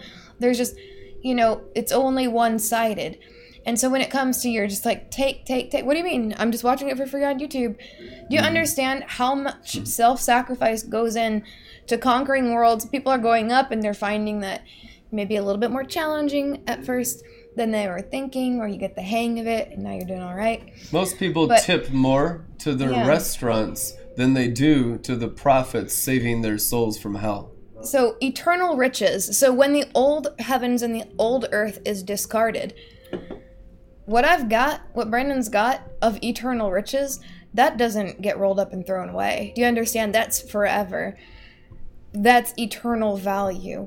That's something of substance that will literally be golden forever. It'll be gemstone forever. It'll be priceless treasures forever. That's riches forever. Not just a little bit of time right now in the flesh. Forever. I mean, Jesus' blood, which was so precious and priceless, he paid for these rungs. Like all of the Gevra of each rung, they're giant rubies. They're planetary-sized giant rubies. And so when someone pays the price to walk in that self-sacrifice, leaving behind the old life to follow Christ and to put to death the flesh, put to death the nefesh, and then walk in the way and then release it and teach it and give it so freely. We're like, freely we've received, so freely we're giving. But what does it cost you? And God's not asking much. 10% is not asking much for that. So you have to understand when you're take, you're not just taking worthless things. If you don't tithe, I know that you think this is not worth anything.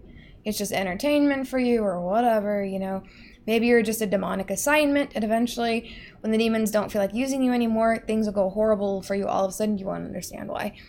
It happens all the time. Yep. So how do I know if you're not tithing, you think this is worthless? You might as well just go do something else with your life. There's no classroom. There's no point.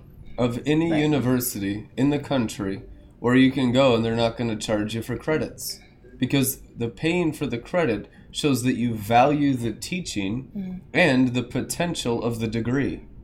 If you don't value the teaching and the potential of the degree of Shekinah glory, your heart was never involved in the ministry at all. Right. It's just fake. So, it is what it is. But so those who are not tithers, they don't actually value. They're just taking up space, probably hosting demons and blocking others from entering. People. Yeah. James chapter 5 says these ones that rob God in the new covenant are pigs fattened for slaughter. Right, because if you're not tithing, you have zero chance of going up even one rung. And what is a pig in Jewish culture? A temple of hell 100% of the time. Yep. A person that is not a consistent giver to the works of the apostles advancing the Father's will on earth, when it's clear to them, when it's preached and the Torah comes forth and begins to circumcise the heart and the mind, first and foremost, they'll have to harden their heart and disregard all the things that God's saying. Then they stand as a spectator, like those that watched John the Baptist and his disciples, and they just hurled insults at him. They never jumped in to help. They never advanced the kingdom. They were only critics. Every single one of those people is burning in eternal hell with Satan right now. Truth anyhow. And so will be those ones today that are critics of what the Holy Spirit's doing. This is life and death. And if you think it's anything less, you have no wisdom. The fear of Yadevave is the beginning of wisdom. A true prophet puts life and death before your face, every word. And if it's this soft, warm hug of false love, come in and just have Philistine fellowship. There's no swords here. This is a safe place. It's not safe for demons. It's not safe for sin. It's not safe for the Laodicean church of lukewarmness, of false love, of the Tower of Jezebel. Are you any threat to hell whatsoever? That's what you need to ask yourself. How big is the sword? The measure you've been circumcised. That's the working of Torah of Yadevave. That's the size of your threat to the kingdom of Satan today. That's your rank in the armies of the living God right now. We want all of you to excel and ascend in rank. Angelic rank, the hierarchy of the angel rungs. That's how it works. Each rung is a higher rank of the hierarchy and caste system of the eternal angels of Jesus Christ. Truth anyhow, Lord of hosts, I think you know. That's his name. Lord of angel armies. Come on. Now, can you ascend through the same obedience that the angels ascend and descend? That's where you lose people. No, I don't. Well, your heart has the potential. You go and walk around the mountain, practice the human being filth another 10 years with no rewards. You might not even make it. You might die in a car accident. You're not promised protection if you're rebellious. The only protection is if you're doing the will of God. And then you are protected. If you're in God's perfect will, you're in the eye of the storm, you will have perfect peace for those who love him. My righteous one is as bold as a lion. But if you're around the storm, you might get picked off just by being around those that are radical on fire, but you're lukewarm and never sacrificed or obeyed one thing of the flashing sword of Torah of Yadevave. You just were in the midst of them. And that's how it works. That's why you see people just getting picked off everywhere in the Apostle Paul's preaching and missionary journeys. They're getting beheaded. They're getting sold into slavery. They're raiding their houses. They're taking their kids away. The Caesars were brutal. But Paul, he's going around with all kinds of freedom. He's getting arrested. He's spending time in jail, but they let him go. The signs and wonders are defending him. There's earthquakes while they're singing in prison, the Bible says in Acts. If you are legitimate in your circumcision and you are called and chosen by God to serve the Holy Spirit of Jesus Christ, all the angels of the great I Am will back you up. But if you're fake and pretending and you're out there with some kind of intentions other than the service of our Father on the throne, you'll have no defenders in the day of testing. You'll burn up in the fire and you will not survive. But if you want to pass through the fire, who can endure everlasting burning? Isaiah 33:14. He who is enthroned with the Lamb, slain with the Lamb, standing in the throne of Zion. I saw the Lamb looking as though he'd been slain, standing in the midst of the throne. You ever wonder why the Lamb of God is slain in the throne? What does that mean? It's the full seal of God the Father backing Jesus Christ.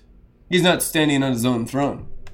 He's standing on the Father's throne with all God and his angels backing that man up. And if you're slain with him, that same backing backs you up. In Jesus' name. That's what a real soldier of Christian faith is.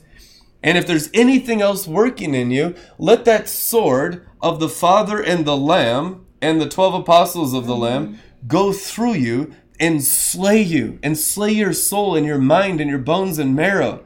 The more you're slain by the word of God,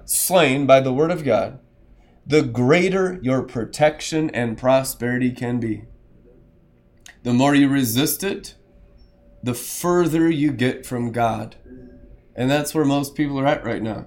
And since they reject that sword and say it's just being mean, it's brutal, you're beating up the sheep, they got guys, I have heard 10,000 lies from the church of Laodicea in my prophetic ministry. 10,000.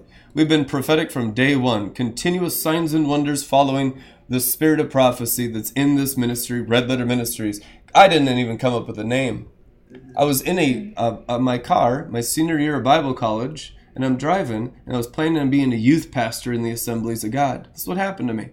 And I had about 20 churches I'm talking to. They had come around and laid hands on me, graduation from North Central University. And so all the churches of the region come in to pick their youth pastors. I had like 20 people I had talked to. So I'm like, I'm going to be a youth pastor. That'll be really fun. The audible voice of God came in my car. It says, you'll never pastor churches. You'll pastor cities and nations. Call your ministry the Red Letter Ministry. I'll bless this ministry because it'll be my ministry. It was Jesus Christ himself. That's what formed this whole thing since 2006. And not one detail down to the desk is my idea. So it's all God. So I know those that oppose this, they oppose the throne of God. Yep. Majorly. And there's nothing in me that opposes you. All we're trying to do is help you. But why does the prophetic office become the enemy of so many? Ooh, that's a good one. Because their hearts do not allow circumcisions. If you will open your hearts and allow the things of hell, the things of Laodicea, and the false love, and the immorality, and the selfishness, the desires of your heart, the plans you have for your life, and everything in your eyes of all image bearing to be obliterated by Torah, oh my gosh, you will walk with the dread champions in these days as giants of faith on sapphire stones, obliterating Satan and his enemies. And God the Father told me, after the generation below us, no one will ever know what a demon is. They'll never see it again. The generation of your children listening at the sound of my voice today will obliterate all the demons of the world. Not us. We'll train them and we'll be here still. But that's how close we are to ending demons on planet Earth. Amen. Let's add that to your notes. Go ahead and grab your notes. Let's add this in here because this is important for you to know if you're going to stick it out for the long haul. That way you don't get picked off by anybody or anything or any demon or spirit on the earth, under the earth, above the earth. The one thing in common that everyone who has left or abandoned RLM is that they hate circumcision. They have. That's the one thing. There's a lot of different things that manifestations, but that's the one big thing in common. Every single person who has left or abandoned or renounced RLM, they hate circumcision. So it boils down to that one thing. Now, the next point after that, you're going to write this down. Every single person who has risen on sapphire stones has learned to embrace circumcision. Amen. And love it. Yeah, well, I was going to say love it, but to be, I think, a little more realistic, you don't, until the higher rungs, I think, is when you really love it. You love it incrementally more, like, as you go up worlds. It's loving Jesus. It's loving the sword that circumcises your hearts and minds. That's the measure you love Jesus. It's more like the lower rungs, it feels kind of, some of it will feel kind of painful. Some rungs are easier than others for you, depending on the personality and what your history is. I know they're coming. People that will love circumcision because they just love Jesus more than the world. But as you go up the higher rungs, it's less of a reactionary. On some of them, it'll still be a little intense, but you embrace it much more quickly. That's why the higher you go up, what we're seeing is that it's going a little faster because you learn to love the sword. Love is something that you learn. You should write that down. Love is something that you learn. It's not something that you're born with. Truth. You're born with sin. You're here to learn how to love. That's why Jesus asks everyone who goes to heaven that question, did you learn how to love? That's what you're here for. So when you learn, this is good, you want to write these down. When you learn how to embrace circumcision, you learn how to love. Amen. So there's no separation. So what does that mean? All those people who went away sad, who went away demon-possessed, chose the demons over, cosmic circumcision, they didn't learn to love. They chose uncircumcision. The one thing they all have in common, they hate circumcision. Now, you might not like it at first, but if you like Jesus, you might be what you do is you kind of brace yourself a little bit and you say, you know what? It might be uncomfortable to my flesh, to my nefesh, but I love Jesus, so I'm going to go through it anyhow. I know my blood feels like it's boiling, just biting my tongue. I'm not gonna speak back. I'm not gonna, the little part of you that wants to, kind of get somebody back when they're talking to you a certain way. Remember, just remind yourself of this. A couple of you have this, and it's helping you a lot. You hurt me, I'm going to hurt you. Eye for an eye, tooth for a tooth. Demons. When you shut your mouth and you let your blood boil, which means you feel like you want to... You sound like a dog. Just remember that when someone says something negative to you, they're trying to take you down a notch, right? Cut you down a notch. Their verbal kind of accusation, whether it's true or not, measures of it will probably be true.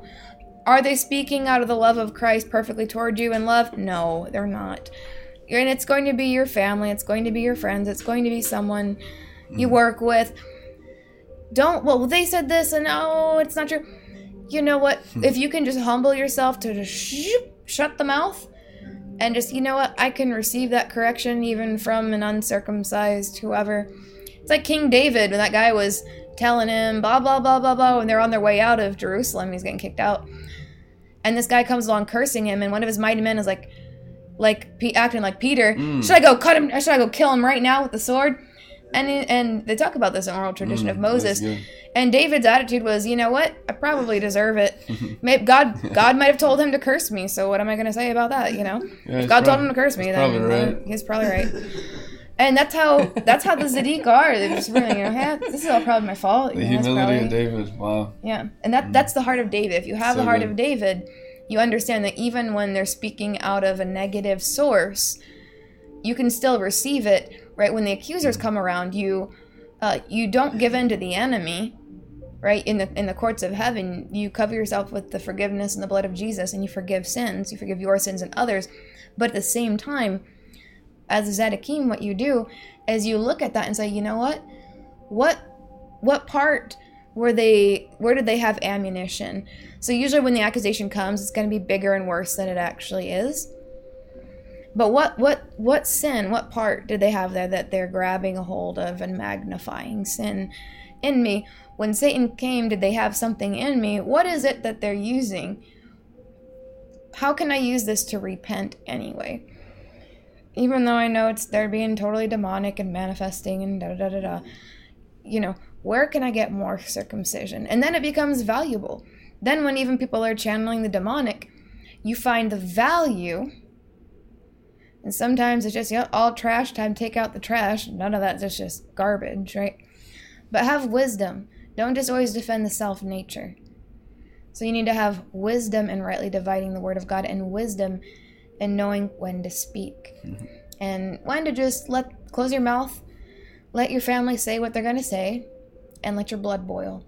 Because what the Zadokim would teach is that when you close your mouth and you let your blood boil, and they take you down a notch verbally, that their verbal accusation against you actually counts as the descent without you actually going down. And then what it does is it gives you grace and it promotes you to go up if you can receive the humility, like their humility, and repent, even though they're being totally dramatic, over the top, and probably clipping at you. It can be beneficial for you. You just have to know how to use it. Yeah. So just like, oh, thanks. So, but here's the thing: if you react and defend yourself and start shouting at them, and no, you're not, and da da da. Well, guess what? You actually just descended. You went down, and now that's just, you're going down. Doesn't benefit you anymore. Now you're in self-defense. And all the angels know, well, you're not perfect. There actually is some sin in there. Like, they're actually kind of right. And you're not doing yourself any favors, man. Like, your righteousness is not that strong yet. The angels will cover you as long as you're making progress from the center of the earth. But you need to understand that everyone born again starts in the center of the earth. Even if you had the most dramatic glory experience of all time, like Paul and really like me, and you still have to go through all the layers of the earth and moon, sun, and stars. There's no shortcuts with God. You have to learn everything from the center of the earth upward. Amen. Praise the Lord. I think we're almost ready for a picture time. Okay. Yeah, there's just no shortcuts in rising on Sapphire stones, because it's each person overcoming 10 worlds of the fall in your own DNA. Now, some of your conversions are more dramatic than others. Like, not everyone's on a high horse like Saul with a morning star 20 feet levitating off the ground, blotting out the noonday sun in the desert, and goes blind for 3 days, and then has physical dragon scales fall off his eyes when the intercessor prays for him, then he's lowered in a basket outside Damascus wells. That's happened to like 5 people in the history of Christianity. Okay? The reason why it's so dramatic is because he was in total gross clippeth darkness, and then it took that much light just to forgive Saul's sins. That was the measure of light to forgive the darkness of Saul's sins. That's the only reason why some conversions are more dramatic. Right. But sin is sin. Whether you're forgiven a little or a lot is irrelevant. What you do in your new life in the light is what matters. And you all start at the same starting point, which is the center of the earth. And you learn how to rise through the dust of the earth. What does Daniel 12 say? Many shall arise from the dust of the earth. Many are the overcomers that overcome the earth and the moon and the sun and the stars. We are in the generation of righteousness and the teachings of righteousness of Daniel 12:3 that causes your inner man, born again in Christ. Therefore, if anybody be in Christ, he is a new creature. Old things have passed away. Behold, all things are new.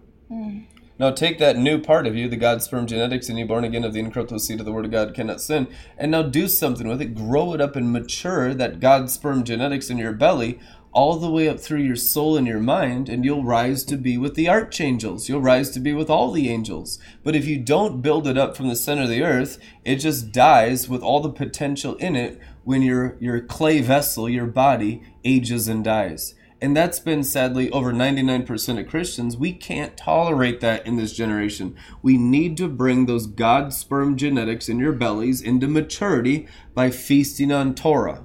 Amen. Then you will rise to Yadevave in heaven. Amen. I think it's about time to look at some pictures. And for this segment, I think some of these might have volume. Is it possible for us to have the volume to come through for us to hear it on here? It'll automatically play for them at home, but just so we can hear a little bit of it. We have that turned on? I think so. For that one. So we're gonna do a little recap here. We're gonna do a full review, just like we did yesterday, of all the exact same material, but twice, with notes. Extensive, detailed notes that must be well organized, and then afterwards we'll grade your notes with red permanent pen and a sticker that's either going to be poop sticker, if you didn't do very well, or gold star. We have no iPad sound set up. Oh, I think it played last time, didn't it? No? Oh, that's fine. I don't know if it will or not. That's something we never set up. Last time I think it played. I thought it played sounds last time. But not through the live. We don't have anything set up through the broadcast. Oh, really? Okay. Just in the live audience, they'll hear it. Okay. Well, that's fine. We'll just change something in here, and we'll save that for next time. Okay, so, well, we're not really gonna do all that we just said we did. We're just having a little fun here.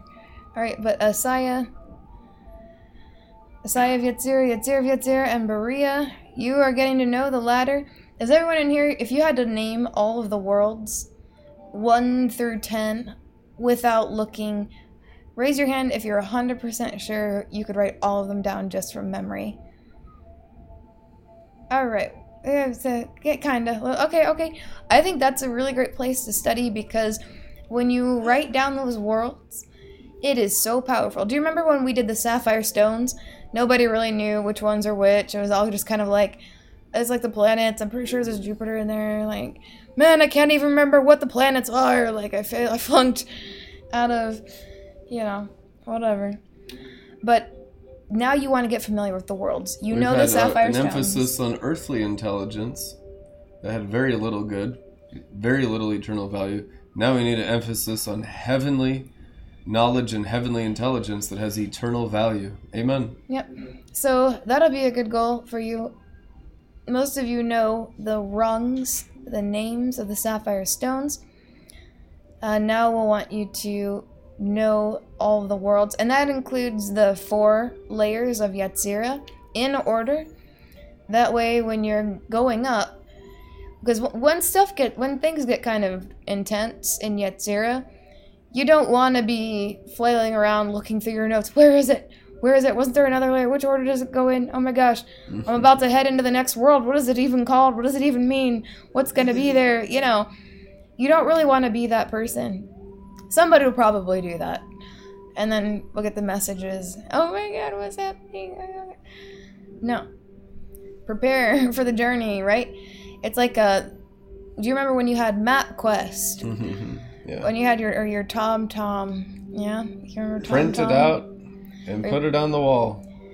When you briefly looked through the directions before driving, that was the difference between, that person who was prepared. All right, I know in about 5 miles, I'm going to have to get over a few lanes. Versus the person who's got the latte in one hand, the phone that they're texting in their other hand that's on the little dash mounted. Driving with their knees. Talking to their girlfriend on the phone while texting. Drinking a pumpkin spice latte and their head listening out the window like a dog. And they didn't realize they have to be over 3 lanes until they were just right in front of you. And they're only realizing this like a mile or 0.5 mile or just right before the little thing that they're going to hit. Just cut them all off like a foreskin.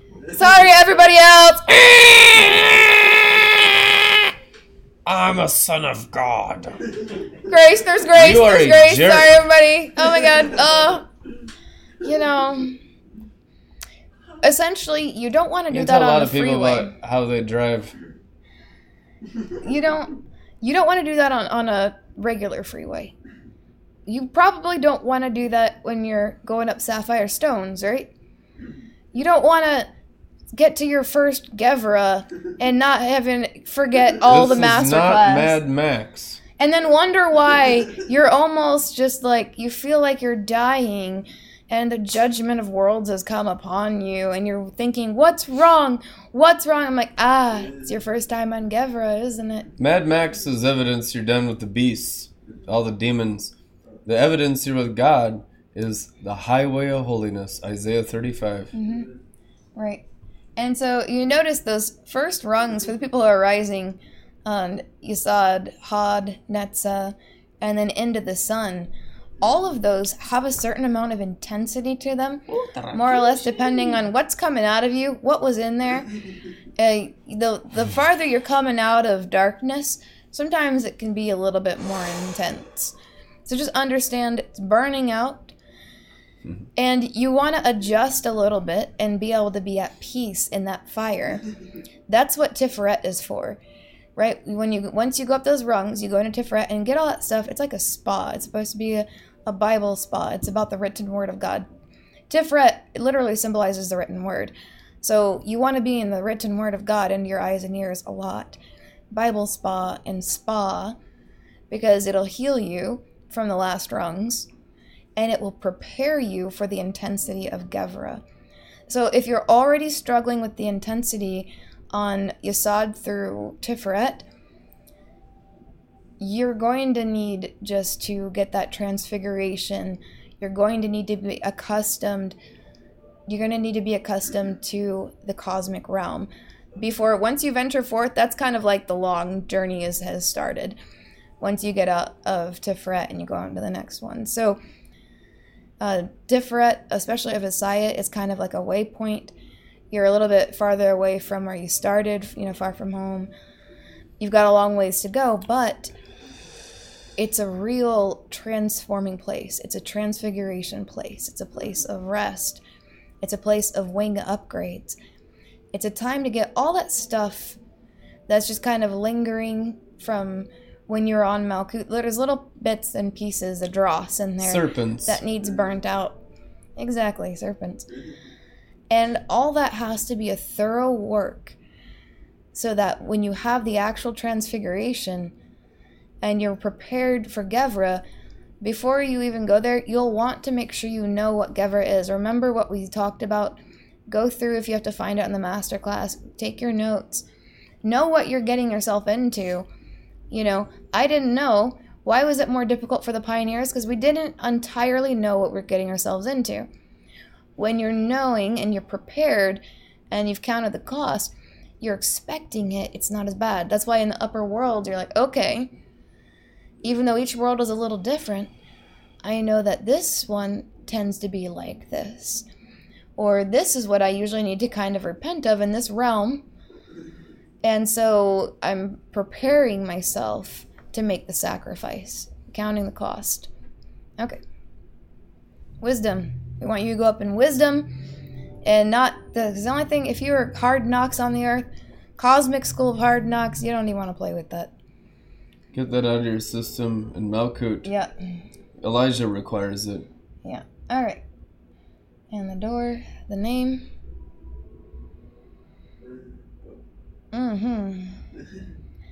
9th and 10th week here, the word, and 10th week judgment.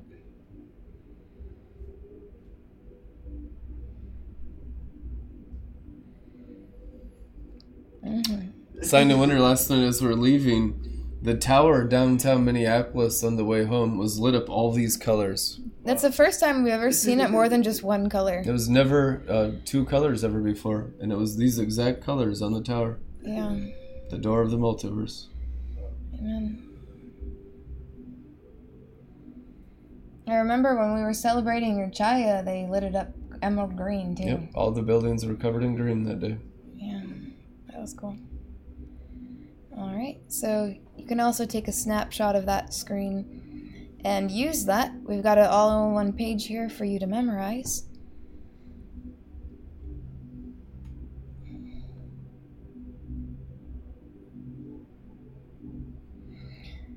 You know what's nice? Why don't you guys just take a exit? Thank you. Nose. I want you guys to just be comfortable with just a little silence for a moment.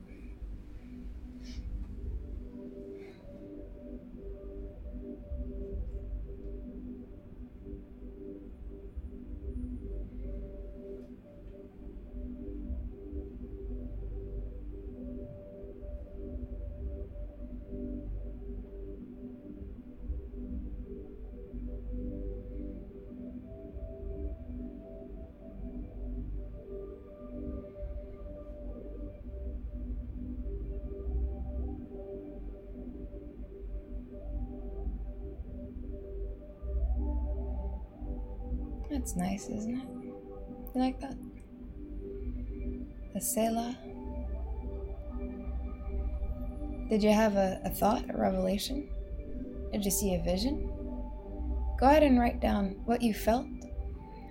Did you feel pain? Did you feel comfort? Go ahead and take your pen and your paper and write down, did you see something? Did you feel anything? Did I just sit there, a complete blank, while the monkey scribbled down on little pieces of paper?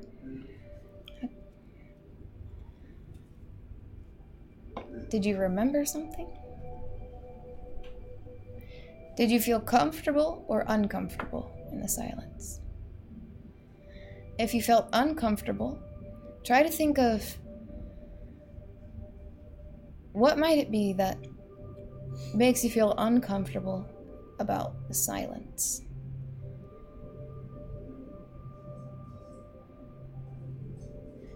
If you had any pain, where was it? Was it in your heart? Was it in your body, or was it in your emotions? Was it in your mind? Did your mind feel really busy, or did it feel still and calm like peaceful waters? Did you have a vision of God or the angels? Did you remember a revelation from the masterclass?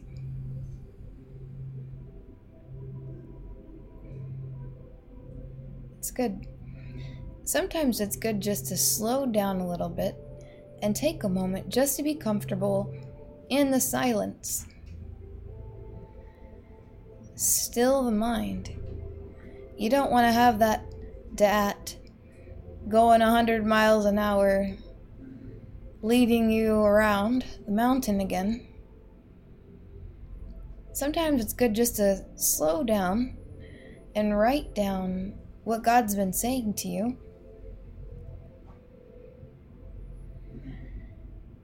And oftentimes it's just enough to remember the previous instruction that may have been forgotten.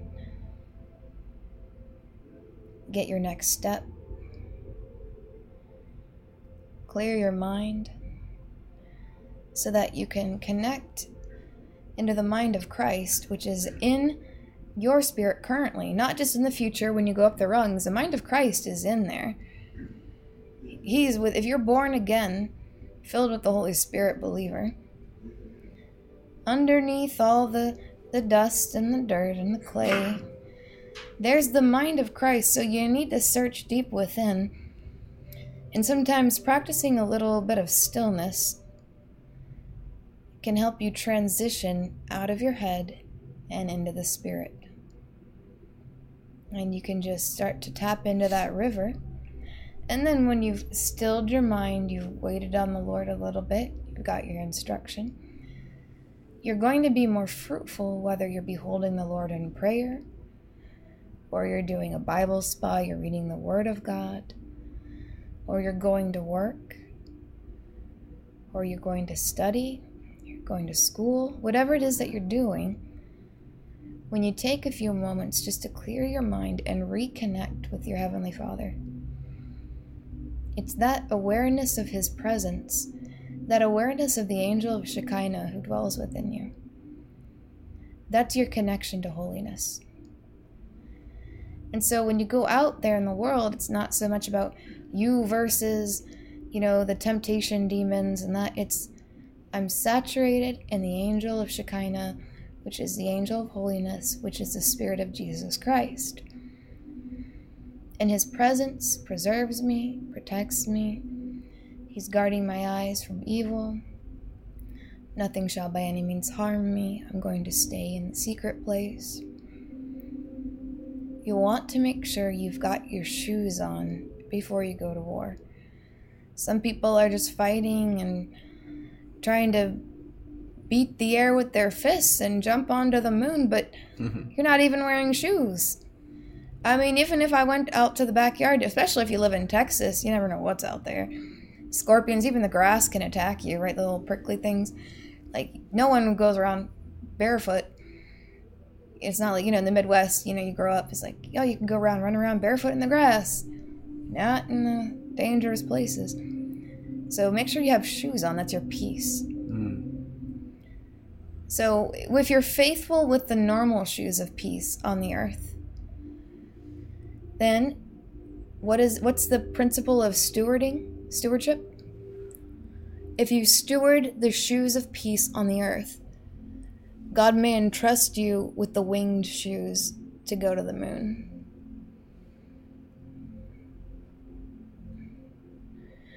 Cosmic peace. You have to have peace in the cosmos. You have to know how to Bible spa. You have to know how to soak and get healing. You will encounter enemies. You're not going to probably do it perfect. No one has done it perfectly other than Jesus himself. So knowing what you are going to encounter in some measure, you need to be proficient at healing yourself. Physician, heal yourself. You've got a team, but you want to be able to soak Bible and spa. heal. Yep. Recharge, refresh. Yep. You've got to know Bible spa. You've got to have peace. So you have to know how to do stillness and beholding the Lord. So these little principles, these are things that you want to have mastered even before, I feel fire, even before you go up to the moon. If you're already cosmic and those things are starting to shake, remember your foundations and stay in peace, walk in peace. And if you got to take a little extra time, take your day off, your free time, and just do a little Bible spa, put your hand on your spirit, learn how to heal yourself from the inside out. Take care of yourself. Take a hot bath. Take a hot shower. Make sure you shower daily. I always, one of my favorite things to do is after Joel's bar, before I go to bed at night, I always like to shower off a little bit. At least, wash the face, little soap on your body, because when you're just hacking away at the demonic, there may be blood and guts spilled. There may be all kinds of nasty stuff. Now, it's not as bad. We've got, more of a surge of the river going on, but we do encounter cosmic enemies. So the invisible realm is physical. And then when you go home, if you're covered in, let's say the guts get splayed everywhere, or an angel hacks this thing over the sky or above our heads and then killing it on its way down, and its guts get on you. I mean, I've noticed, this is just a little detail, I've noticed that if you let it linger on you, it can start to kind of affect your thoughts and emotions. You just don't want to have toxic stuff. Like, this is kind of a gross example, trigger warning ahead of time. Like, if you go to the bathroom, it's not that bad, right? You have toilet paper, you have dude wipes, you have BB luxury perfumes, room spray to cover up the scent of your defilement of living as an earth creature, right? There's grace for that, right? But if you just left the toilet open, full of sewage for hours, or if there was a bloody dead animal that in your garage, pretty gross, but if you clean it up right away, get that thing out of here, Not bad. It's easy to clean, just, get it cleaned up and it's fine. But if you let that thing fester for hours, oh man. And then you try to sit in there. So this is a word of wisdom from experience. When there's carnage of the enemy and there's stuff lying around, if it gets on you, because it's physical and visible, we've already established this. It's nice. I just get in there, do a little. You don't have to do your whole shower thing that you do. Just a nice little rinse off with some soap, but just to say a little word, fresh angelic washing or something like that, and just kind of get the gunk off of you. If you've got it on you, it's not really beneficial. It's not going to be detrimental to your long-term, usually whatever. But I noticed it is much nicer to just kind of get that stuff off of you, especially if you're on front lines. You don't want to just be sitting in it. I mean, it's kind of gross. It shifts the atmosphere every time. I'm still astonished what a bath or a shower can do after daily carnage. It shifts the atmosphere every single time. Yeah. So sometimes if you're like, what's wrong? And you had a day of carnage at work, or you went home from Joel's bar and you just got stuff ripped out of your body, like, that was an awesome bar. They ripped like 2 demons out and killed them and threw them into hell or whatever. That's a good day. But if, one time my angel ripped, it was a really intense repentance, and Brandon was a witness. they were about to rip the thing out of my body as soon as I was about ready to get it up, but I was going to puke. It was so strong. It was one of my cosmic deliverances earlier on it was pretty wild. But I saw the angel rip the demon out of my body through my face, and its blood splattered on the inside of my sunglasses, which I gave to our friend, our sister Ruthie, who loves those glasses. I hope you didn't clean it too well. Scorpion blood. The demon blood on it, yeah. On the inside. And yeah, I remember that one. He's bound now and thrown out like trash. He's being tortured. But yeah, he's doing his time now. But he kind of reminded me of like a realistic version of, what's the Kabutops? What's the Pokemon with the razors for the two hands? He looks kind of like it's one of the resurrected fossil ones, like a fossil demon. Anyway, but like a really gross, but like the live action version of that kind of a thing. And for those people who know, it's really good. Yeah.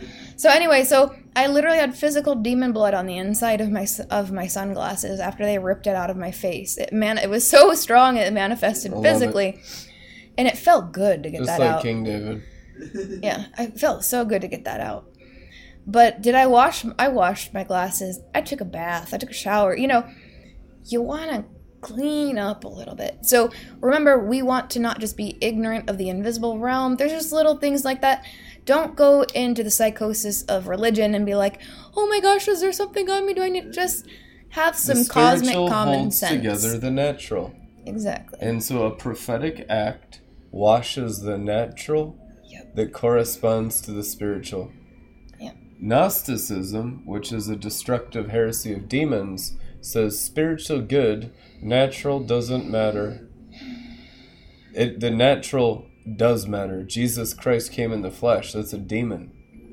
And so no one ever hated their own body. They use it, they buffet it, they take care of it, they care for it. Paul says they exercise it. It's the temple of the Holy Ghost now, so you treat it just like Solomon's temple. It's literally priceless. What you do in those bodies determines where you are for eternity. And so every moment in those bodies, the Bible says you will give account for. Every second that you spent in the flesh, you will give account before Jesus Christ's throne when you die. But you can repent now, and then you can redeem the times of all your wasted days and hours and months and years and stand before Him as a dread champion, as a friend, and then use your body for the service of the King. Amen. So I think you'll notice a difference. It'll be really great. All right. Absolute. So Zayin, there, you see that's a letter of the Hebrew alphabet. Why do we have Zayin up there? Well, if you remember from our teachings on the masterclass freshman and sophomore year, we've talked about Ayin in reference to, going up to the crown, the kind of top of the Sephiroth realms, things like that. Well, that is the 7th letter of the alphabet. Zayin. Sounds like a Z, meaning crown, weapon, sustain. And if you literally look at there's a Chabad website that all the different kind of Chabad synagogues that's correlated and related to the one that we visited in New York. On their website, I'm just looking up, like, what's the main Jewish authority on the alphabet? And it's these guys, And they literally, in quotations on there, talk about winning the New York lottery. And what do you get in absolute? You get a chaya when you enter it, right? So I thought that was pretty special. Yeah. They literally had that on there. So I was like, New York lottery. So I was like, congratulations, Brandon won the New York lottery, getting a chaya in New York. Pretty crazy. And the Zayin, the absolute. So Zayin, its design is the form of a sword. So as we're talking about this, think 7, absolute, we're looking at the mysteries. We can just look at the literal things. Remember the layers? There are literal things, there are hints as we study. There are allegorical meanings here, and then there are also mysteries and deep secrets. So whatever level or layers that are in there, that seed planted will grow and develop those 7 layers within you. Okay, the top of the Zion is the handle, and the vertical leg is the blade.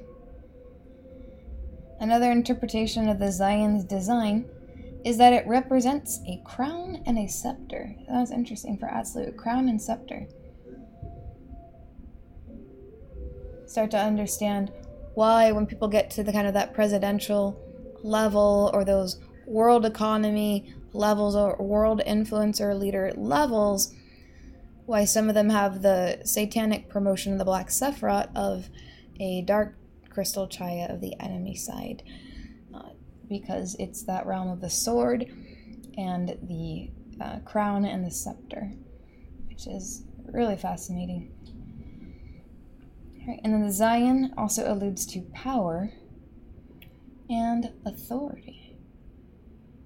It's really wonderful. Amen. Sword upgrades. Oh. Whoa. Oh, what's it doing? Did it up? Are they manifesting a little bit? I think Canva's manifesting a little bit. Alright, go back to us, and I'll see if I can have that on there for just right. Huh. All the apps have to serve the Lord Jesus, you know? Speaking of the apps, we've just got the RLM Glory Life app back on the Android store. And all kinds of wild stuff going on with technology around the whole universe right now. And there's 3 real areas the last month. It's almost completely over with now, so I'll just tell you the victory testimony of the last 30 days that we've been going through. We had our app taken off the Google Play Store for all kinds of weird technical jargon that was so advanced we didn't understand it. We hired a team to do all the work, and they fixed it all, and we relaunched Glory Life by RLM, and we're back in the Google Store. It probably took 6 weeks. I don't know if anyone noticed that, but we were not on Android or Google Play for like 6 weeks. We had to rebuild the whole thing. Oh yeah, and this is related to the New York and the Chaya stuff, because when they hit it right before Brandon was about to get his Chaya, they were trying to hit with the distractions and the warfare. Why do the things come at a certain time? That's why you can't stress out about things. Because if you're in the mindset of warfare, we gotta fix it, you're not. What's more important? Fix the app or get a Chaya? Hello? Priorities. Yeah. Obviously it all has to come, but when you're facing technical difficulties, like let's say you're at your home, let's say something is broken or you need to fix something, or there's a angels over there. Oh, nice. Yeah, I see you. Glory. Hey! Woo! Yeah. What's more important, that you start manifesting about the external, or you focus on the next rung? Oftentimes, the solution that brings the technological breakthrough, or the whatever the thing is, it could be technology, it could be something else. Anything. It's literally you just go up another rung and then it gets sorted. But the demonic distraction is, we got all these problems, we got to fix it, oh, we got to do something, you know. Say the prayer, speak the word, do the thing, but then focus. What's your number one priority? Ascension.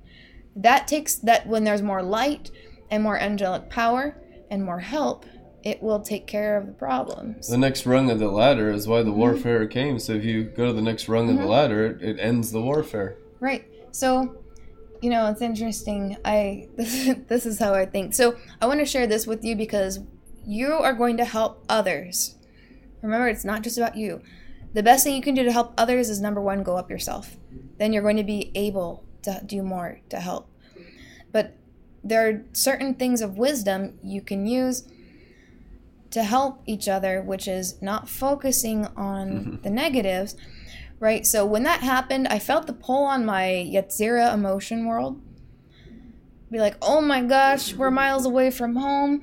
We're in the middle of New York. I've been maxing out. I like a baby brand new Yachida maxing out daily, you know, with these, with all this stuff. It was wild. It was fun. It was amazing, but it was a lot. It was intense. You know, you had to do some soaking like every night, Bible spa every day, soaking every night, make sure you're recovered enough.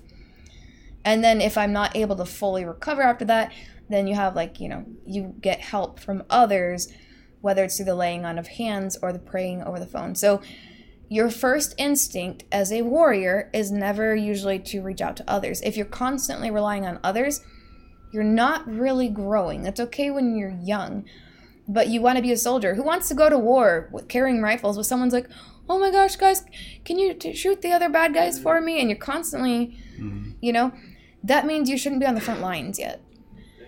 You want to be able to be proficient as a shooter, right? Or be proficient with a shield, or at least be back in the medical tent. Proficient with the sword, which is knowing Torah. Yep. Working in your spirit, man. Exactly. Which comes through circumcision. You're acquainted with the sword to the measure that you have received its cut. And that's why you can wield it with compassion and virtue, because you have compassion for the weaknesses of others, because you've overcome those same weaknesses and you've already received the cut. But no compassion when the demon comes. No compassion for the Total demon. Wrath. Exactly. Complete and perfect wrath when the devil comes. Yep. Any compassion towards those demons, and they will take advantage of you and ensnare you. Yep. And that's how many go into bondage. Truth. Yeah, so again, you'll need wisdom. How are you going to get wisdom? Get wisdom, get understanding. Those are sapphire stones, so you go up and get them. All right, we're good to go on the pictures here. That's better. Not nice. Love it. I'm just prophesying over here. I'm taking a peek in the future. Yay, okay. Thank you, Father. And I'll take it. You know what that bottom right emerald is? That you don't ring? have to twist my arm too hard for that one. Yeah. I like God. You know that emerald on the bottom right hand there, that's the Rockefeller emerald, which is the most expensive emerald. Interesting. Is the Rockefeller emerald. So I thought that was really interesting. All the New York prophecies, the Rockefeller emerald. I was like, man, this Torah does. Yeah, pretty fun. I love it. Oh, what's this? Seventh World Absolute. That's so Absolute. You've got the structure, and then you get that, and then what's this? Pavement ends. What do you mean? What is that? Is this the door to the multiverse? So training wheels off at this point, Buckley. Top of the Sapphire. The apex of the worlds. What's in there? What am I going to stand on? Glory. Exactly. 8th week. Your first taste of the multiverse is week 8. 9th week, the Word. Alright. That's a primordial written Torah. 10th week, primordial oral Torah. That's what uproots the fallen angels in the 7 mountains into the lake of fire and ends the curse of the fall. 9th week, let the name of Yahweh be blessed from now until eternity.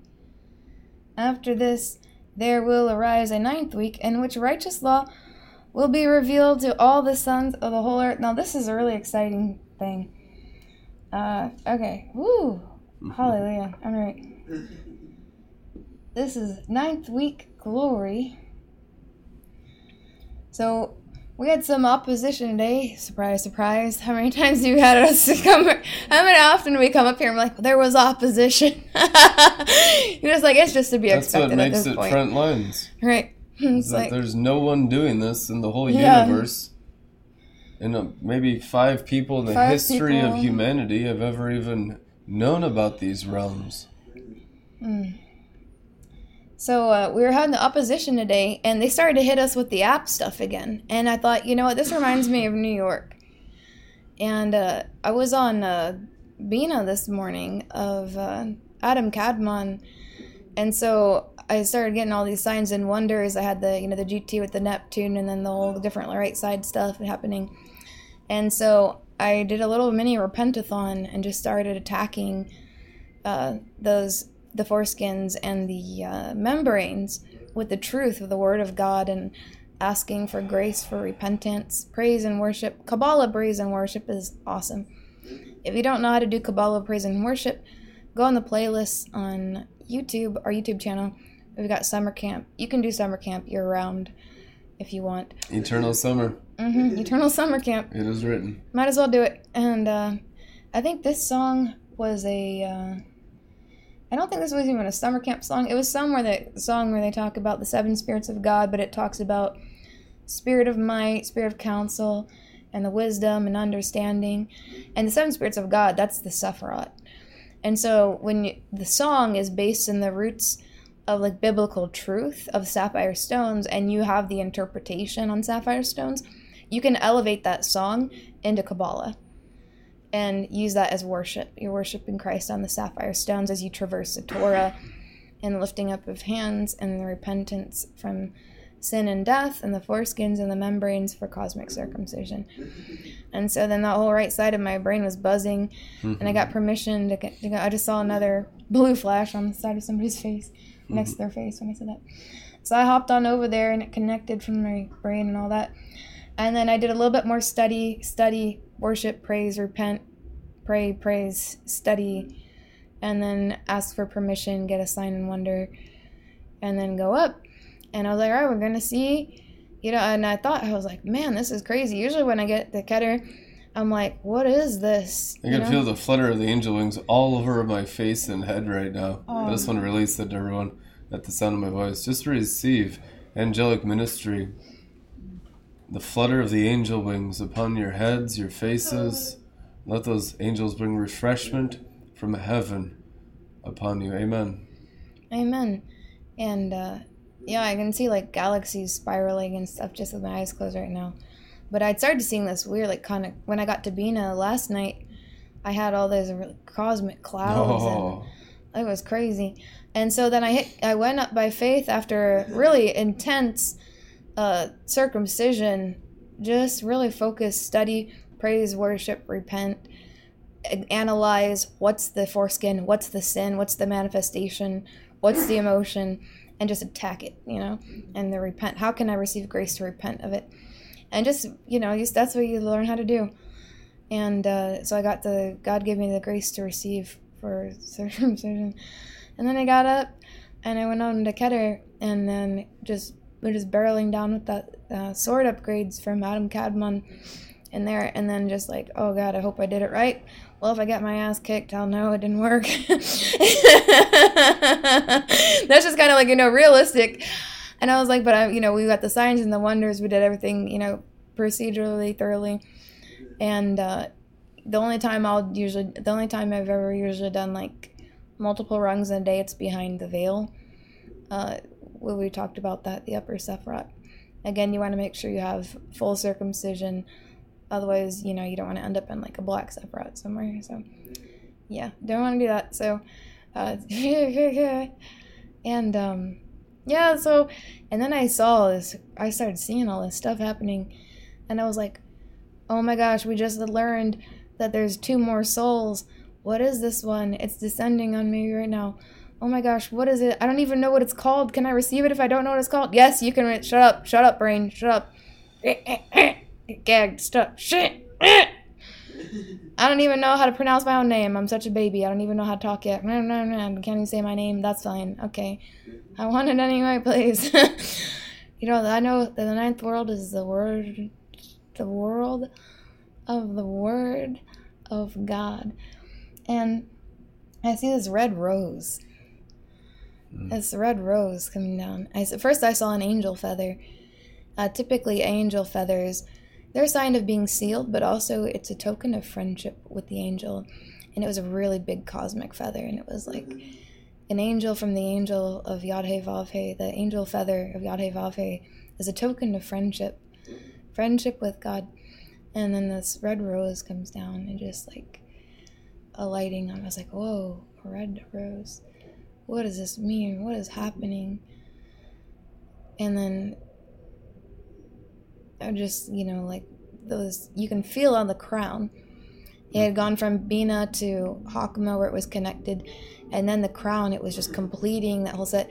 The not my will, but your will be done. It always go from, from Bina is like lean not on your own understanding. Acknowledge him in all your ways. Your understanding and not my understanding. Your Bina and not my Bina. And then Hakma, greater purity. I hate the impurities of Hakma. I hate lust. I hate false love. I hate it. I will hate it with a perfect hatred. And you just display your hatred for the enemies of God, your pure hatred. And I will make a covenant with my eyes, right? Because Bina and Hakma are your eyes, holy eyes, eyes focused on Christ, holiness, a greater holiness in the eyes. And, the eyes, my eyes are fixed on you, things like that. The mind connected, like wisdom and Bina are one palace. Like they're really one. The key of wisdom lies inside the mirrored halls of the palace of Bina. That's where the key of wisdom is. You see the river from Hakma flowing into Eden that nourishes Bina, from where all those Sephirot descend from, where they came from. And just that river of emanation, that the two are one mind of Christ, not just a left and a right hemisphere, together as one. He created them male and female, and just acknowledging his ways. His thoughts are higher than my thoughts. And Hakma, his wisdom, I praise your wisdom. Not my wisdom, not even my 8 worlds of wisdom, of my own wisdom from experience. I can throw all of that away right now and just take your wisdom. Everything I've learned in 8 worlds is nothing to me. If I want me to do something differently or let go of it, it's nothing to me. I just want more of you. Your wisdom. You are the wisdom. I worship you, Holy Spirit of wisdom, Holy Spirit of understanding. You are one. Hear, O Israel, the Lord your God is one God, and you will love the Lord your God with all your heart and all your mind and all your soul and all your strength. I will love you with all my might, all my mind, and not my will. And then the Keter was not my will, but your will be done. Every other will can just die. I don't care about any other will. Your will, every other will in me, just break. Let it be anathema, a curse. Every other will but your will. Heavenly Father, your will be done. Our Father who art in heaven, hallowed be thy name. Yad-Heh-Vav-Heh, worlds, creator of worlds.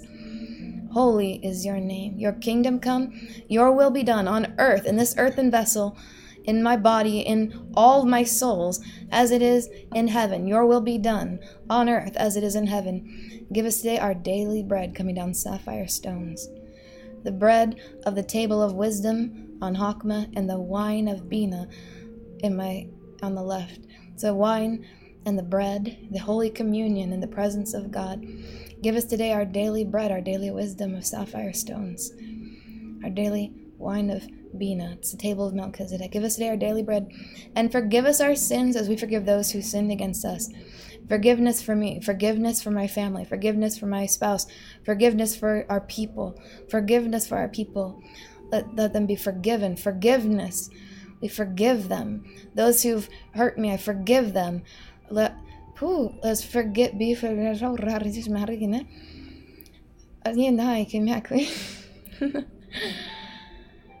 And lead us not into temptation. Lead us not into the black Sephiroth.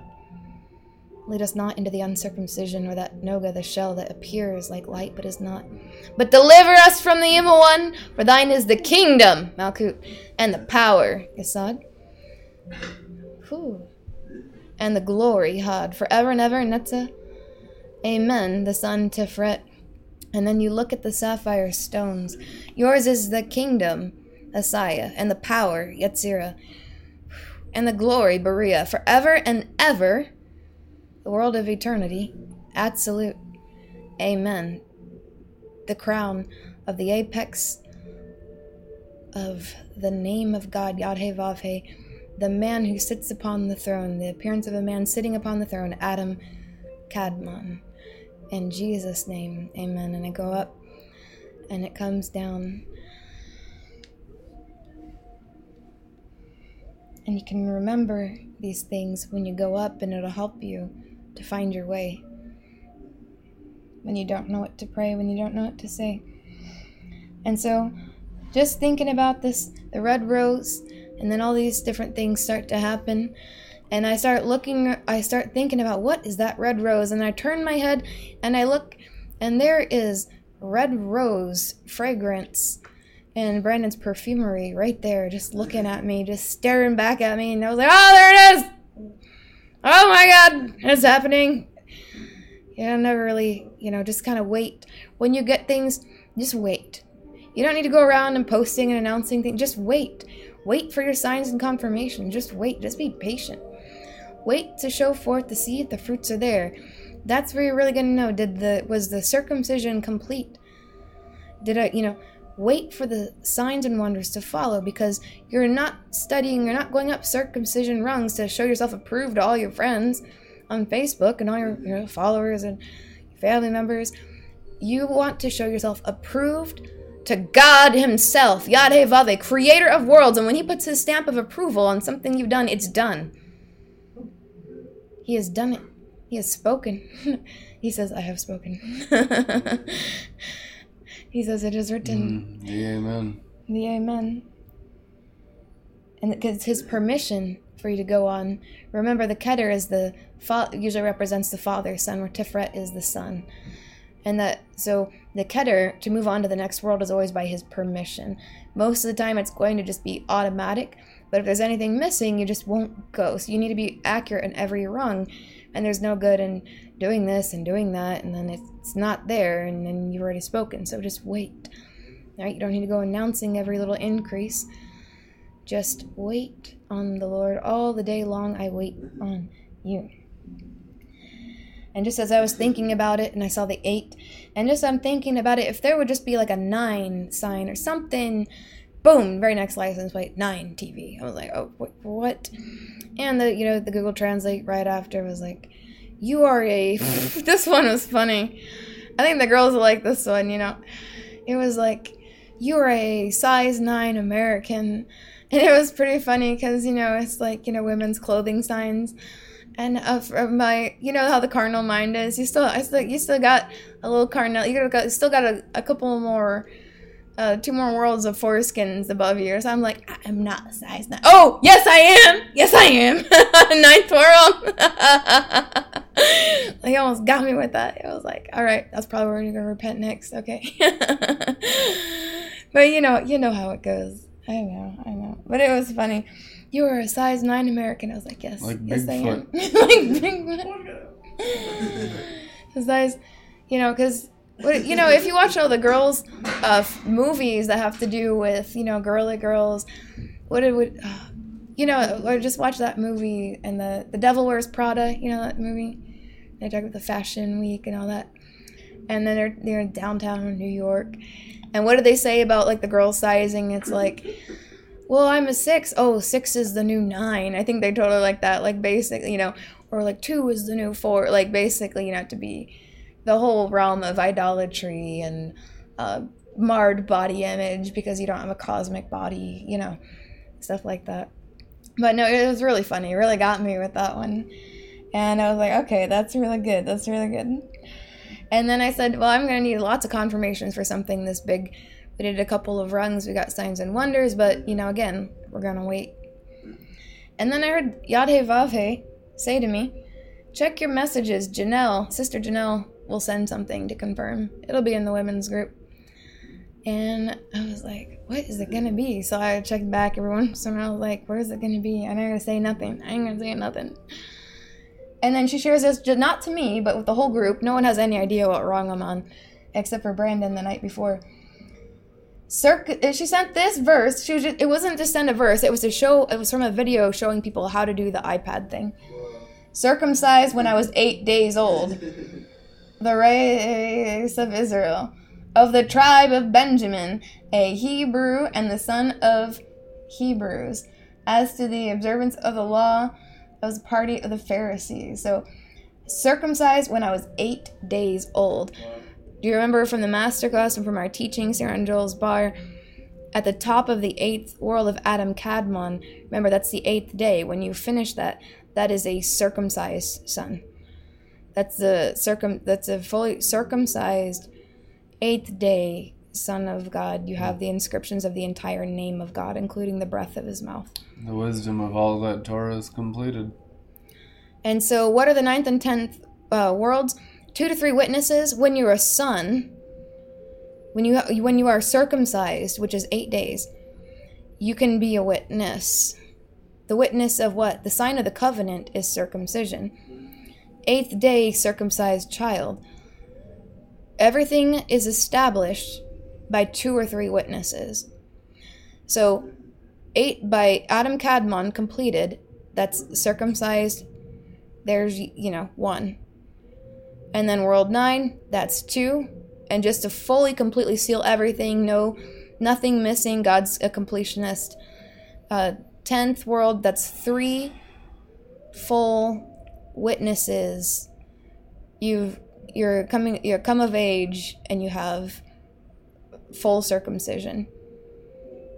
So that's circumcised son, and the inscriptions of the whole. So if you look at my invisible body, you will see now all the engravings of the name of God.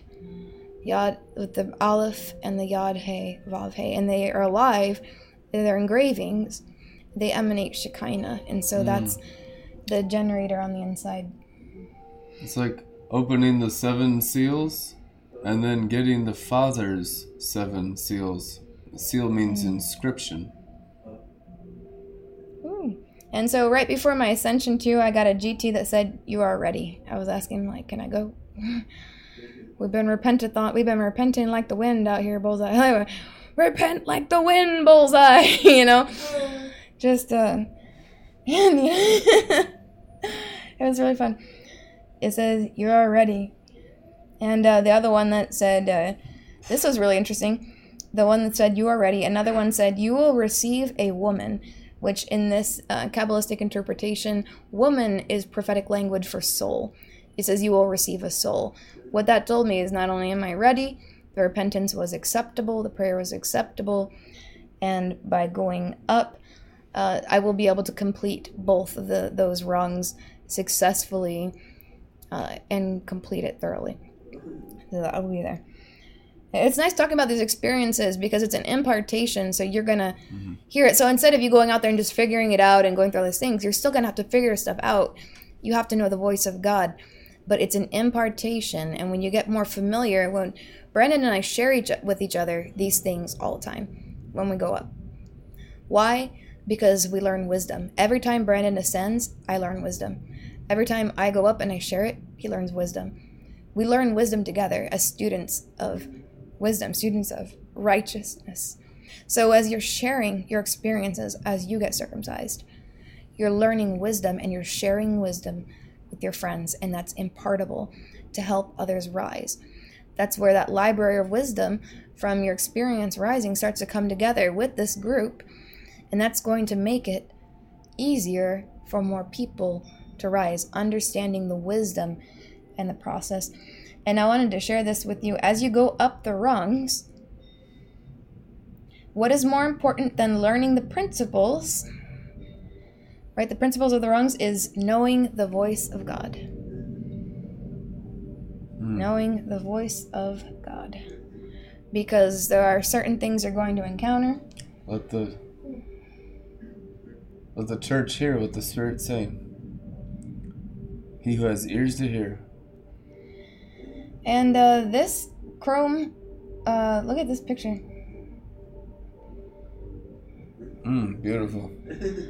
We didn't get to play it for you tonight. Maybe we'll share it later on Facebook. It's the SpongeBob little things that the Holy Spirit brought to my remembrance. These scenes from SpongeBob, like they're really in the recesses of my memory, so it must have imprinted. Chrome in Prophetics is the color of leadership. That's what John Paul Jackson taught, that chrome was the color of leading. And in the future, everything was covered in chrome. And so that chrome leadership had really taken over the entire world. And also, we're talking about Thor the Multiverse. Right now, the external world, just based off the sun, the moon, the stars, and the revolutions of the earth around the sun, it's about 7th week. somewhere a little bit, just seventh week. What year is this? 6,000 and... We're in the Jewish year of the Hebrew calendar, 6024.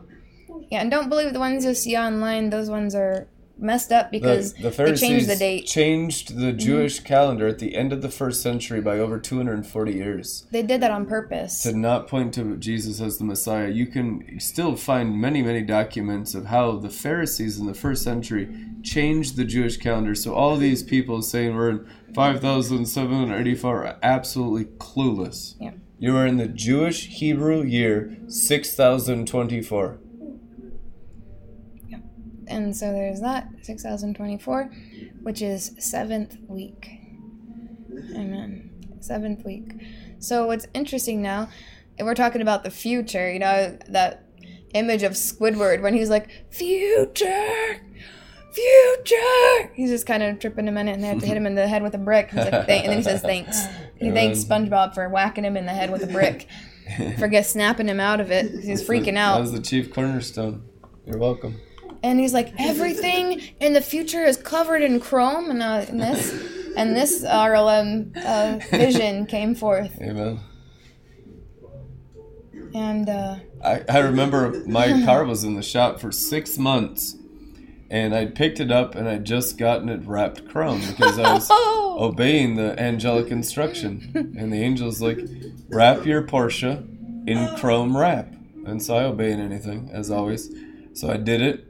I get it back 6 months later. The day I get it back, I walk into my apartment. I had let YouTube go randomly. And randomly, a John Paul Jackson video was playing when I stepped in the door. The first words out of John Paul Jackson's mouth were, "Chrome is the color of leadership." I had picked up the chrome Porsche that day. Amen. Amazing.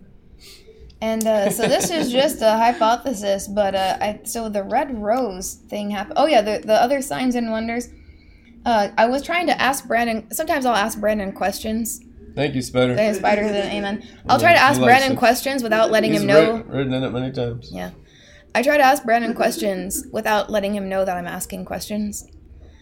And I do this on purpose because I don't want to. The power of. I don't want to use the power of suggestion or where you're like, oh, hey, did you think this happened? The worst thing you can ask each other, hey, do you think did this happen for me? Why are you likely to get the worst possible answer when you just ask a straight-up question like that? You're probably going to trigger whatever of the nefesh is left of the uncircumcised foreskins. Everyone has foreskins right now.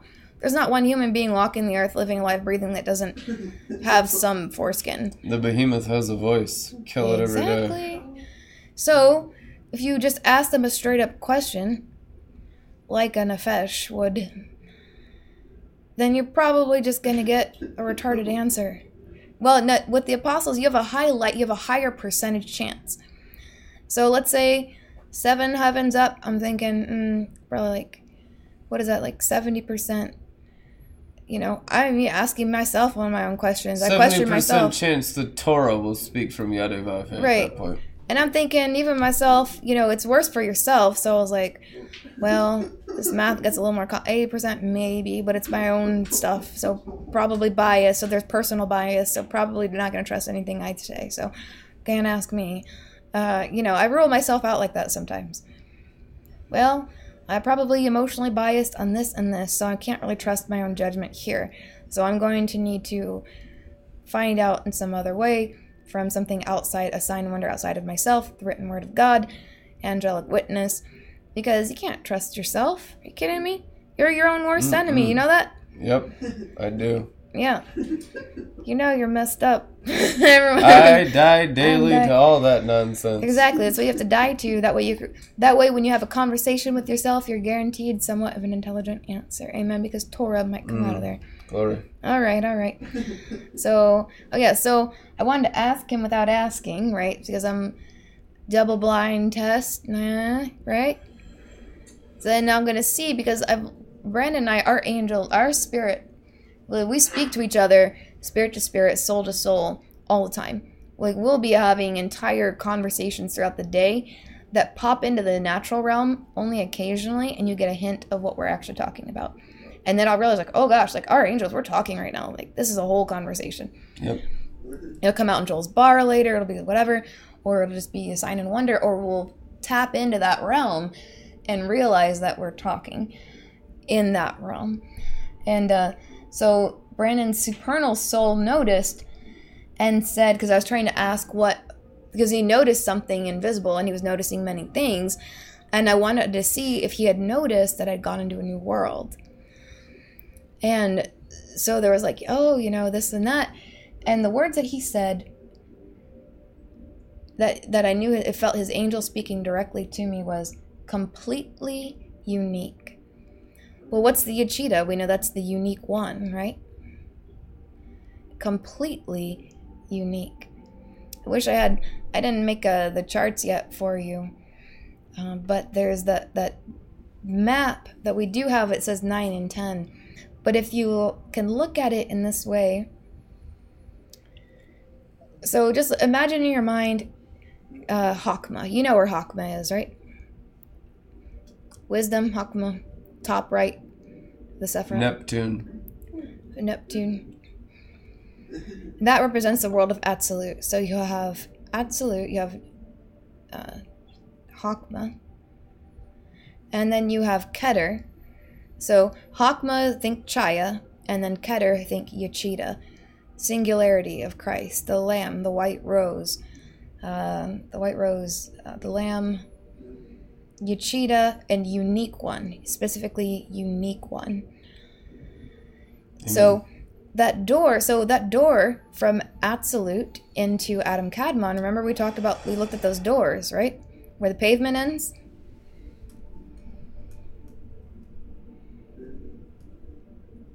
This one? Yeah. So that sapphire stone pavement of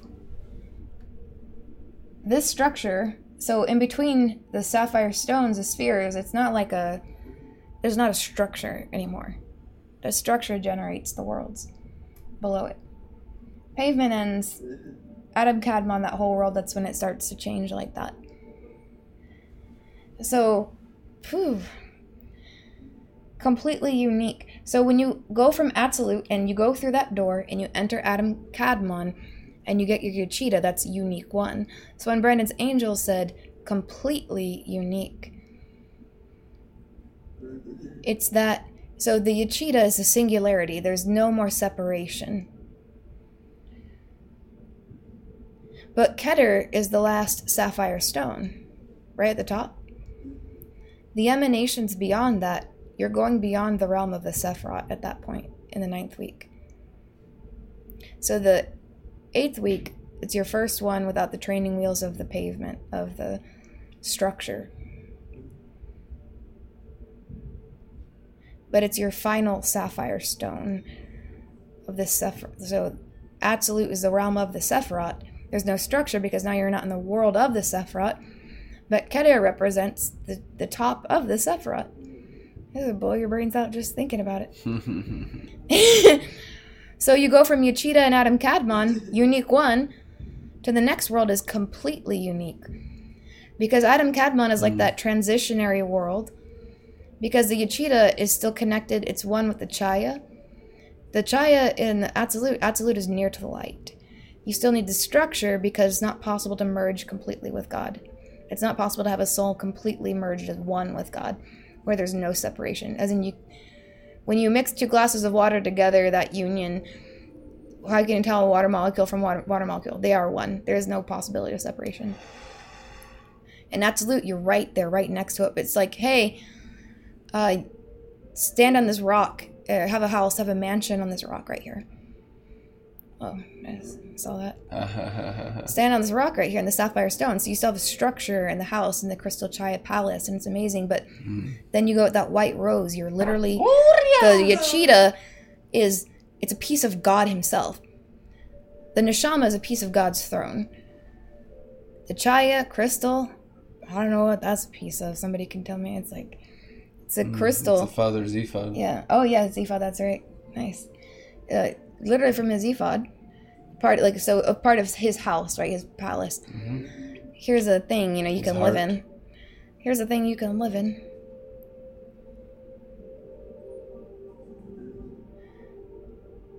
Here's this little thing. Well, and it's like in the absolute.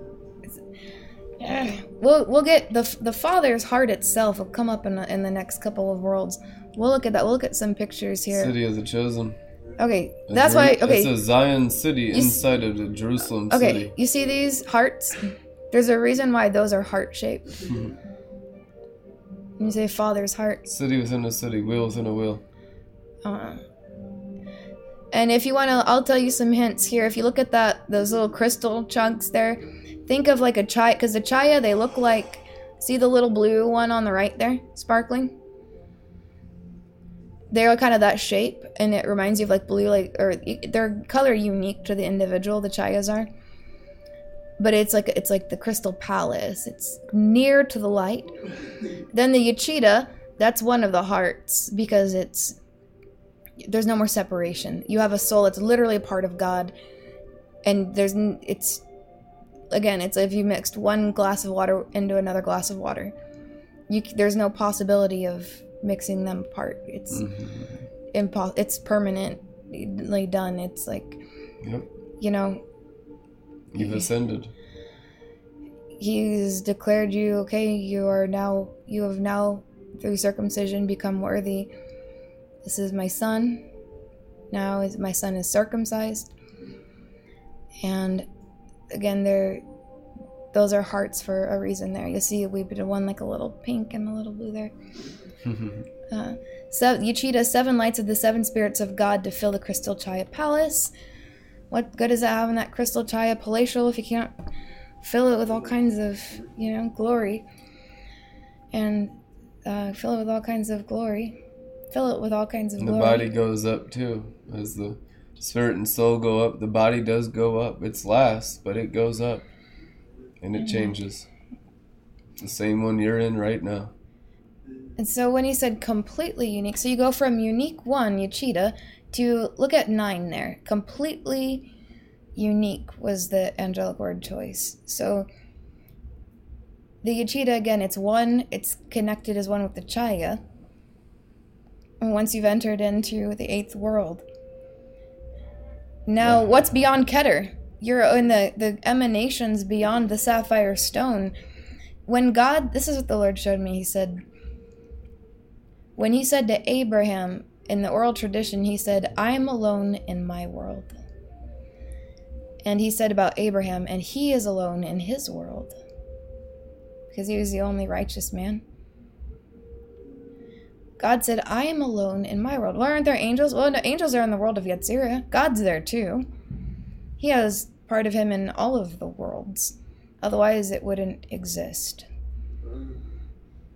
But what would cause God to say, I am alone in my world? What world is he talking about? He's not talking about worlds 1 through 7. What is that bridge between worlds? You go through the door, it's your first taste of the multiverse. If you're faithful with the Yachida, and if you leave, if you go beyond, see the top one there, the white rose? That's the apex, the top there, the apex of the Yud, Keter, Adam Kadmon. What's above that? It's the emanations that emanated beyond nothingness, infinity and beyond. It's literally just because sometimes the text will just say beyond. No one has, there's not a lot out there about it. I liked what the Spirit said yesterday, the 5 loaves and the 2 fish. You've been on bread. It's time for solid meat. So the first 5 souls in the Yachida, you have those for eternity.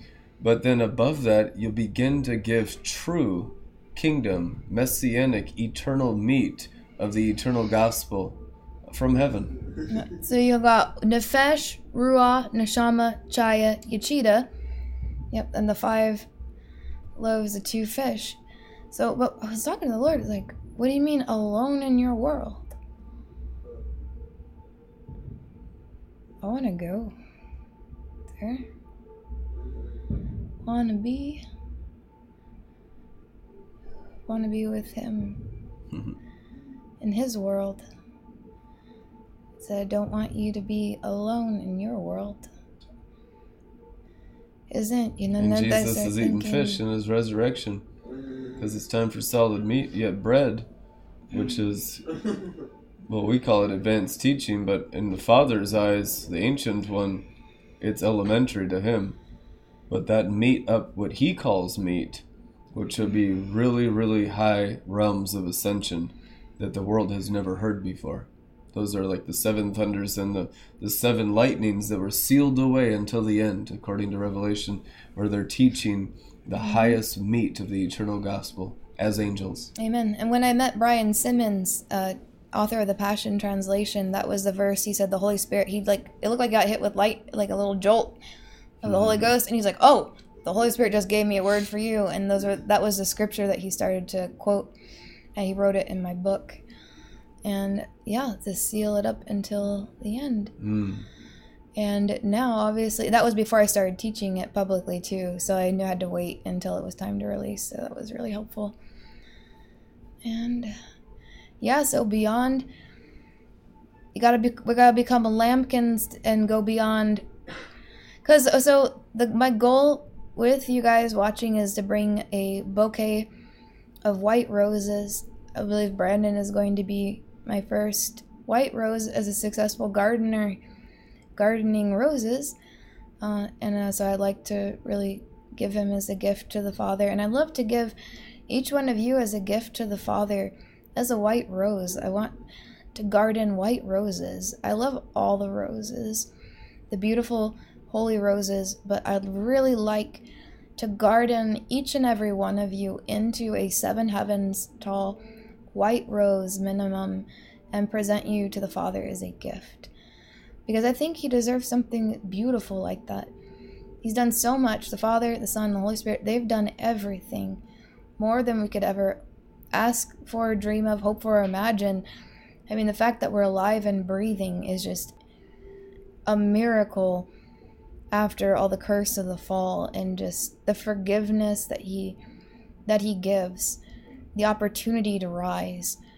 He's always judging so favorably and putting away sins, constantly putting away sins, showing compassion. Even when he punishes, it's out of compassion for the maximum, for people to return to him. And so this I'm presenting to you, as we're presenting to you today, this is the way back to the Father. And we want you to return to the Father. This is how you do it. So if something seems at first offensive or difficult, just understand that you can change. You can keep changing. You can keep repenting. As long as you stick with the angelic protocol, obey the apostolic teaching, the apostolic instructions, and this is the way you can walk in it. And there's no possible way for anyone to walk in this without submission to this apostleship. So this is going to be a global thing. There is no other side gate. Those are all thieves and robbers. Unless you submit through this apostleship, the Father is not going to give them a chaya, yochida, none of that. It's just not going to happen. This is the way. There's one kingdom. The kingdom age means the one kingdom is coming forth. There is no other people, studying it, trying to do it, and maybe end up with like a black chaya from like Satan's throne. Maybe, hopefully not. We want to cancel that too and take away their ability to do that by clipping the clip off and uprooting that structure of deceit and throwing it into the lake of fire, into the eternal abyss forever, in Jesus' name. Amen. Bam. This is all that's going to be left. This is the only thing that's worth doing with your life. So get you a crystal palace chaya to live in and become a white rose so I can give you to the Father as a nice bouquet for his gift. And I think that would be really nice. Just like a giant bouquet of like 27 white roses, I think, at least minimum. Probably a lot more than that. I think a lot more than that. That would be ideal. Maybe first fruits. Yeah, so I'm really excited. I've almost got my first gardened white rose. Yeah. And so I think as an accomplishment for a gardener, that's really exciting. As like roses are really hard, can be tricky to grow. It's wonderful to ascend to the Father. There's really nothing else to do in life. Everything else is vanity, chasing after the wind. I'm just so thankful to be on this path, and the path of lightnings, to learn greater wisdom, to be with the angels every day. It's wonderful. More of the Father. It's awesome. Amen. What's really cool is when I was growing up, my dad was a gardener. And I was always helping him in the garden and learning how to water the different plants. Some of them would get hurt if you water them too aggressively. You have to like gently water them by the base of the plant. Other ones, you just like full blast, let it rain, we love it, all over the leaves, all over the foliage, everywhere, water, water, water, water, water! Whoa! Monsoon! You know, so they love it. Yeah, other ones just die. Other one just died. Oh, you hurt me! A drop hit the leaf, I'm dead. Oh no! But the hardest one, we grew fruits and different kinds of things and different flowers. The first one, yeah, I remember I got to pick out my own flowers for the first time. It was pretty cool. And, but my favorite plant was the hardest one to grow. The rose. Yep, the roses are the hardest. And I just remember all the different, where they grow, too much sun, too much shade, protect them from the deer, protect them from, I don't know, bunny or whatever, I don't know. It's like, there's always something, and when we'd have a successful rose or successful roses, that was the most accomplishment, that was the best feeling, and I just remember thinking, like, I want a rose garden. Now I understand, I have the wisdom, I want a supernal rose garden. I want you guys to be alive and living your best cosmic life, being a beautiful, clean, and spotless white rose for the Father. And just, you're going to be a totally different creature. So all that stuff that seems like it's hard to change or it's your personality, just start letting it go and understand you're going to get major upgrades. You're not going to be the same person. I mean, wouldn't you like to figure out, like, find out? You're not going to know till you get there. So don't have a color in mind, but you're going to have your own color chaya if you go up. It's like, you might match somebody else's, maybe you're of the same tribe. Or you might have a totally different color altogether. Yeah. Like, there could be, like, some kind of crazy different things out there. So, I mean, that's pretty cool in itself. It's all the Father's heart. And then by the time you get up there, the idolatry of the external realm gets out of you so much. By the time God's going to be adding all that external, like, mansions under you, you're like, I already got a crystal palace. You're not going to turn down the external, but you'll be worthy of the upgrades. And the angels decide if you're worthy. Yeah, exactly. Through cosmic circumcision, and again, God's timing. He might have you rolling around with, like, the highest level stuff, and you have hardly anything to show for it in the external realm, because typically what happens is you get it in the spiritual realm, breakthroughs first, and then it starts to go. And we're clearing up the second heavens as much as possible. We're going up as quickly as possible so that everyone can get upgrades and receive their blessings that have been stopped up through this mail delivery, this package blessing delivery service in the second heavens. So instead of demons in the second heavens intercepting your blessings, we were whacking them out of the heavens. We want to just completely annihilate all their structure so that you can receive everything that God wants you to receive. And if you're really on a low rung, it's not going to be as much. It'll still be blessed, but you want to keep going up. Not just for the sake of blessings, but to get to know God. That's the whole point. Yeah. Boldly approach the throne of grace. He's way more valuable than any of his stuff, you know? Mm-hmm. I like this one. Glory. I think that's good. Walking on sapphire sea water. I want to look at the chrome one more time, actually. I like that. Yeah. Just the hypothesis, if this is the red rose, I started thinking, chrome leadership. What if the next one is a chromed out rose? I mean, I don't know. It might not be. We'll find out when we get there. But I'm enjoying the usage of my imagination, and it's nice. We like chrome. It's a good screen to look at as you fathom all the new furniture in Shadrach's house. Yes! 3-story house, 3 bedrooms. Top story is his Bible spa. Yeah. Rebecca and I sponsored it. Bought him the TV, the stereo, the recliner. Mm-hmm. And we want the RLM global community to sponsor the rest of his furniture, because it's like the furniture of the tabernacle. It's like the furniture of the tent of Moses. He's a full-time minister. He's a Levite. He's wonderful. The Holy Spirit has brought him on staff and on salary with RLM Global, and it is the 11 tribes' responsibility to take care of the Levites, the full-time ministers, and it's an honor to do so. So ask in your heart what you should give to furnish the house. I mean, a couch in Kenya is still about the same as a couch here. They're about the minimum $2,000 for a couch. Well, there's many rooms in his house. There's all kinds of needs in his house. So I think several $1,000s is appropriate for a 3-story house, and he deserves better than that. And I'm not asking anyone to go into debt over this, but I'm asking people to, let's furnish his house. Let's raise several thousand and give him a nice furnished house where he can be refreshed with his family as he does full-time ministry, working 80-hour weeks. He works 80-hour weeks easily, taking care of 13 full-time volunteers. We have 13 volunteers that are always around, always doing stuff on the property, in the studio, in the stadium, cleaning, farming, taking care of the videos, doing editing. I mean, it's like a full-time staff of volunteers that Shadrach takes care of. It's like the biggest volunteer staff I've personally ever seen in any ministry. Yeah.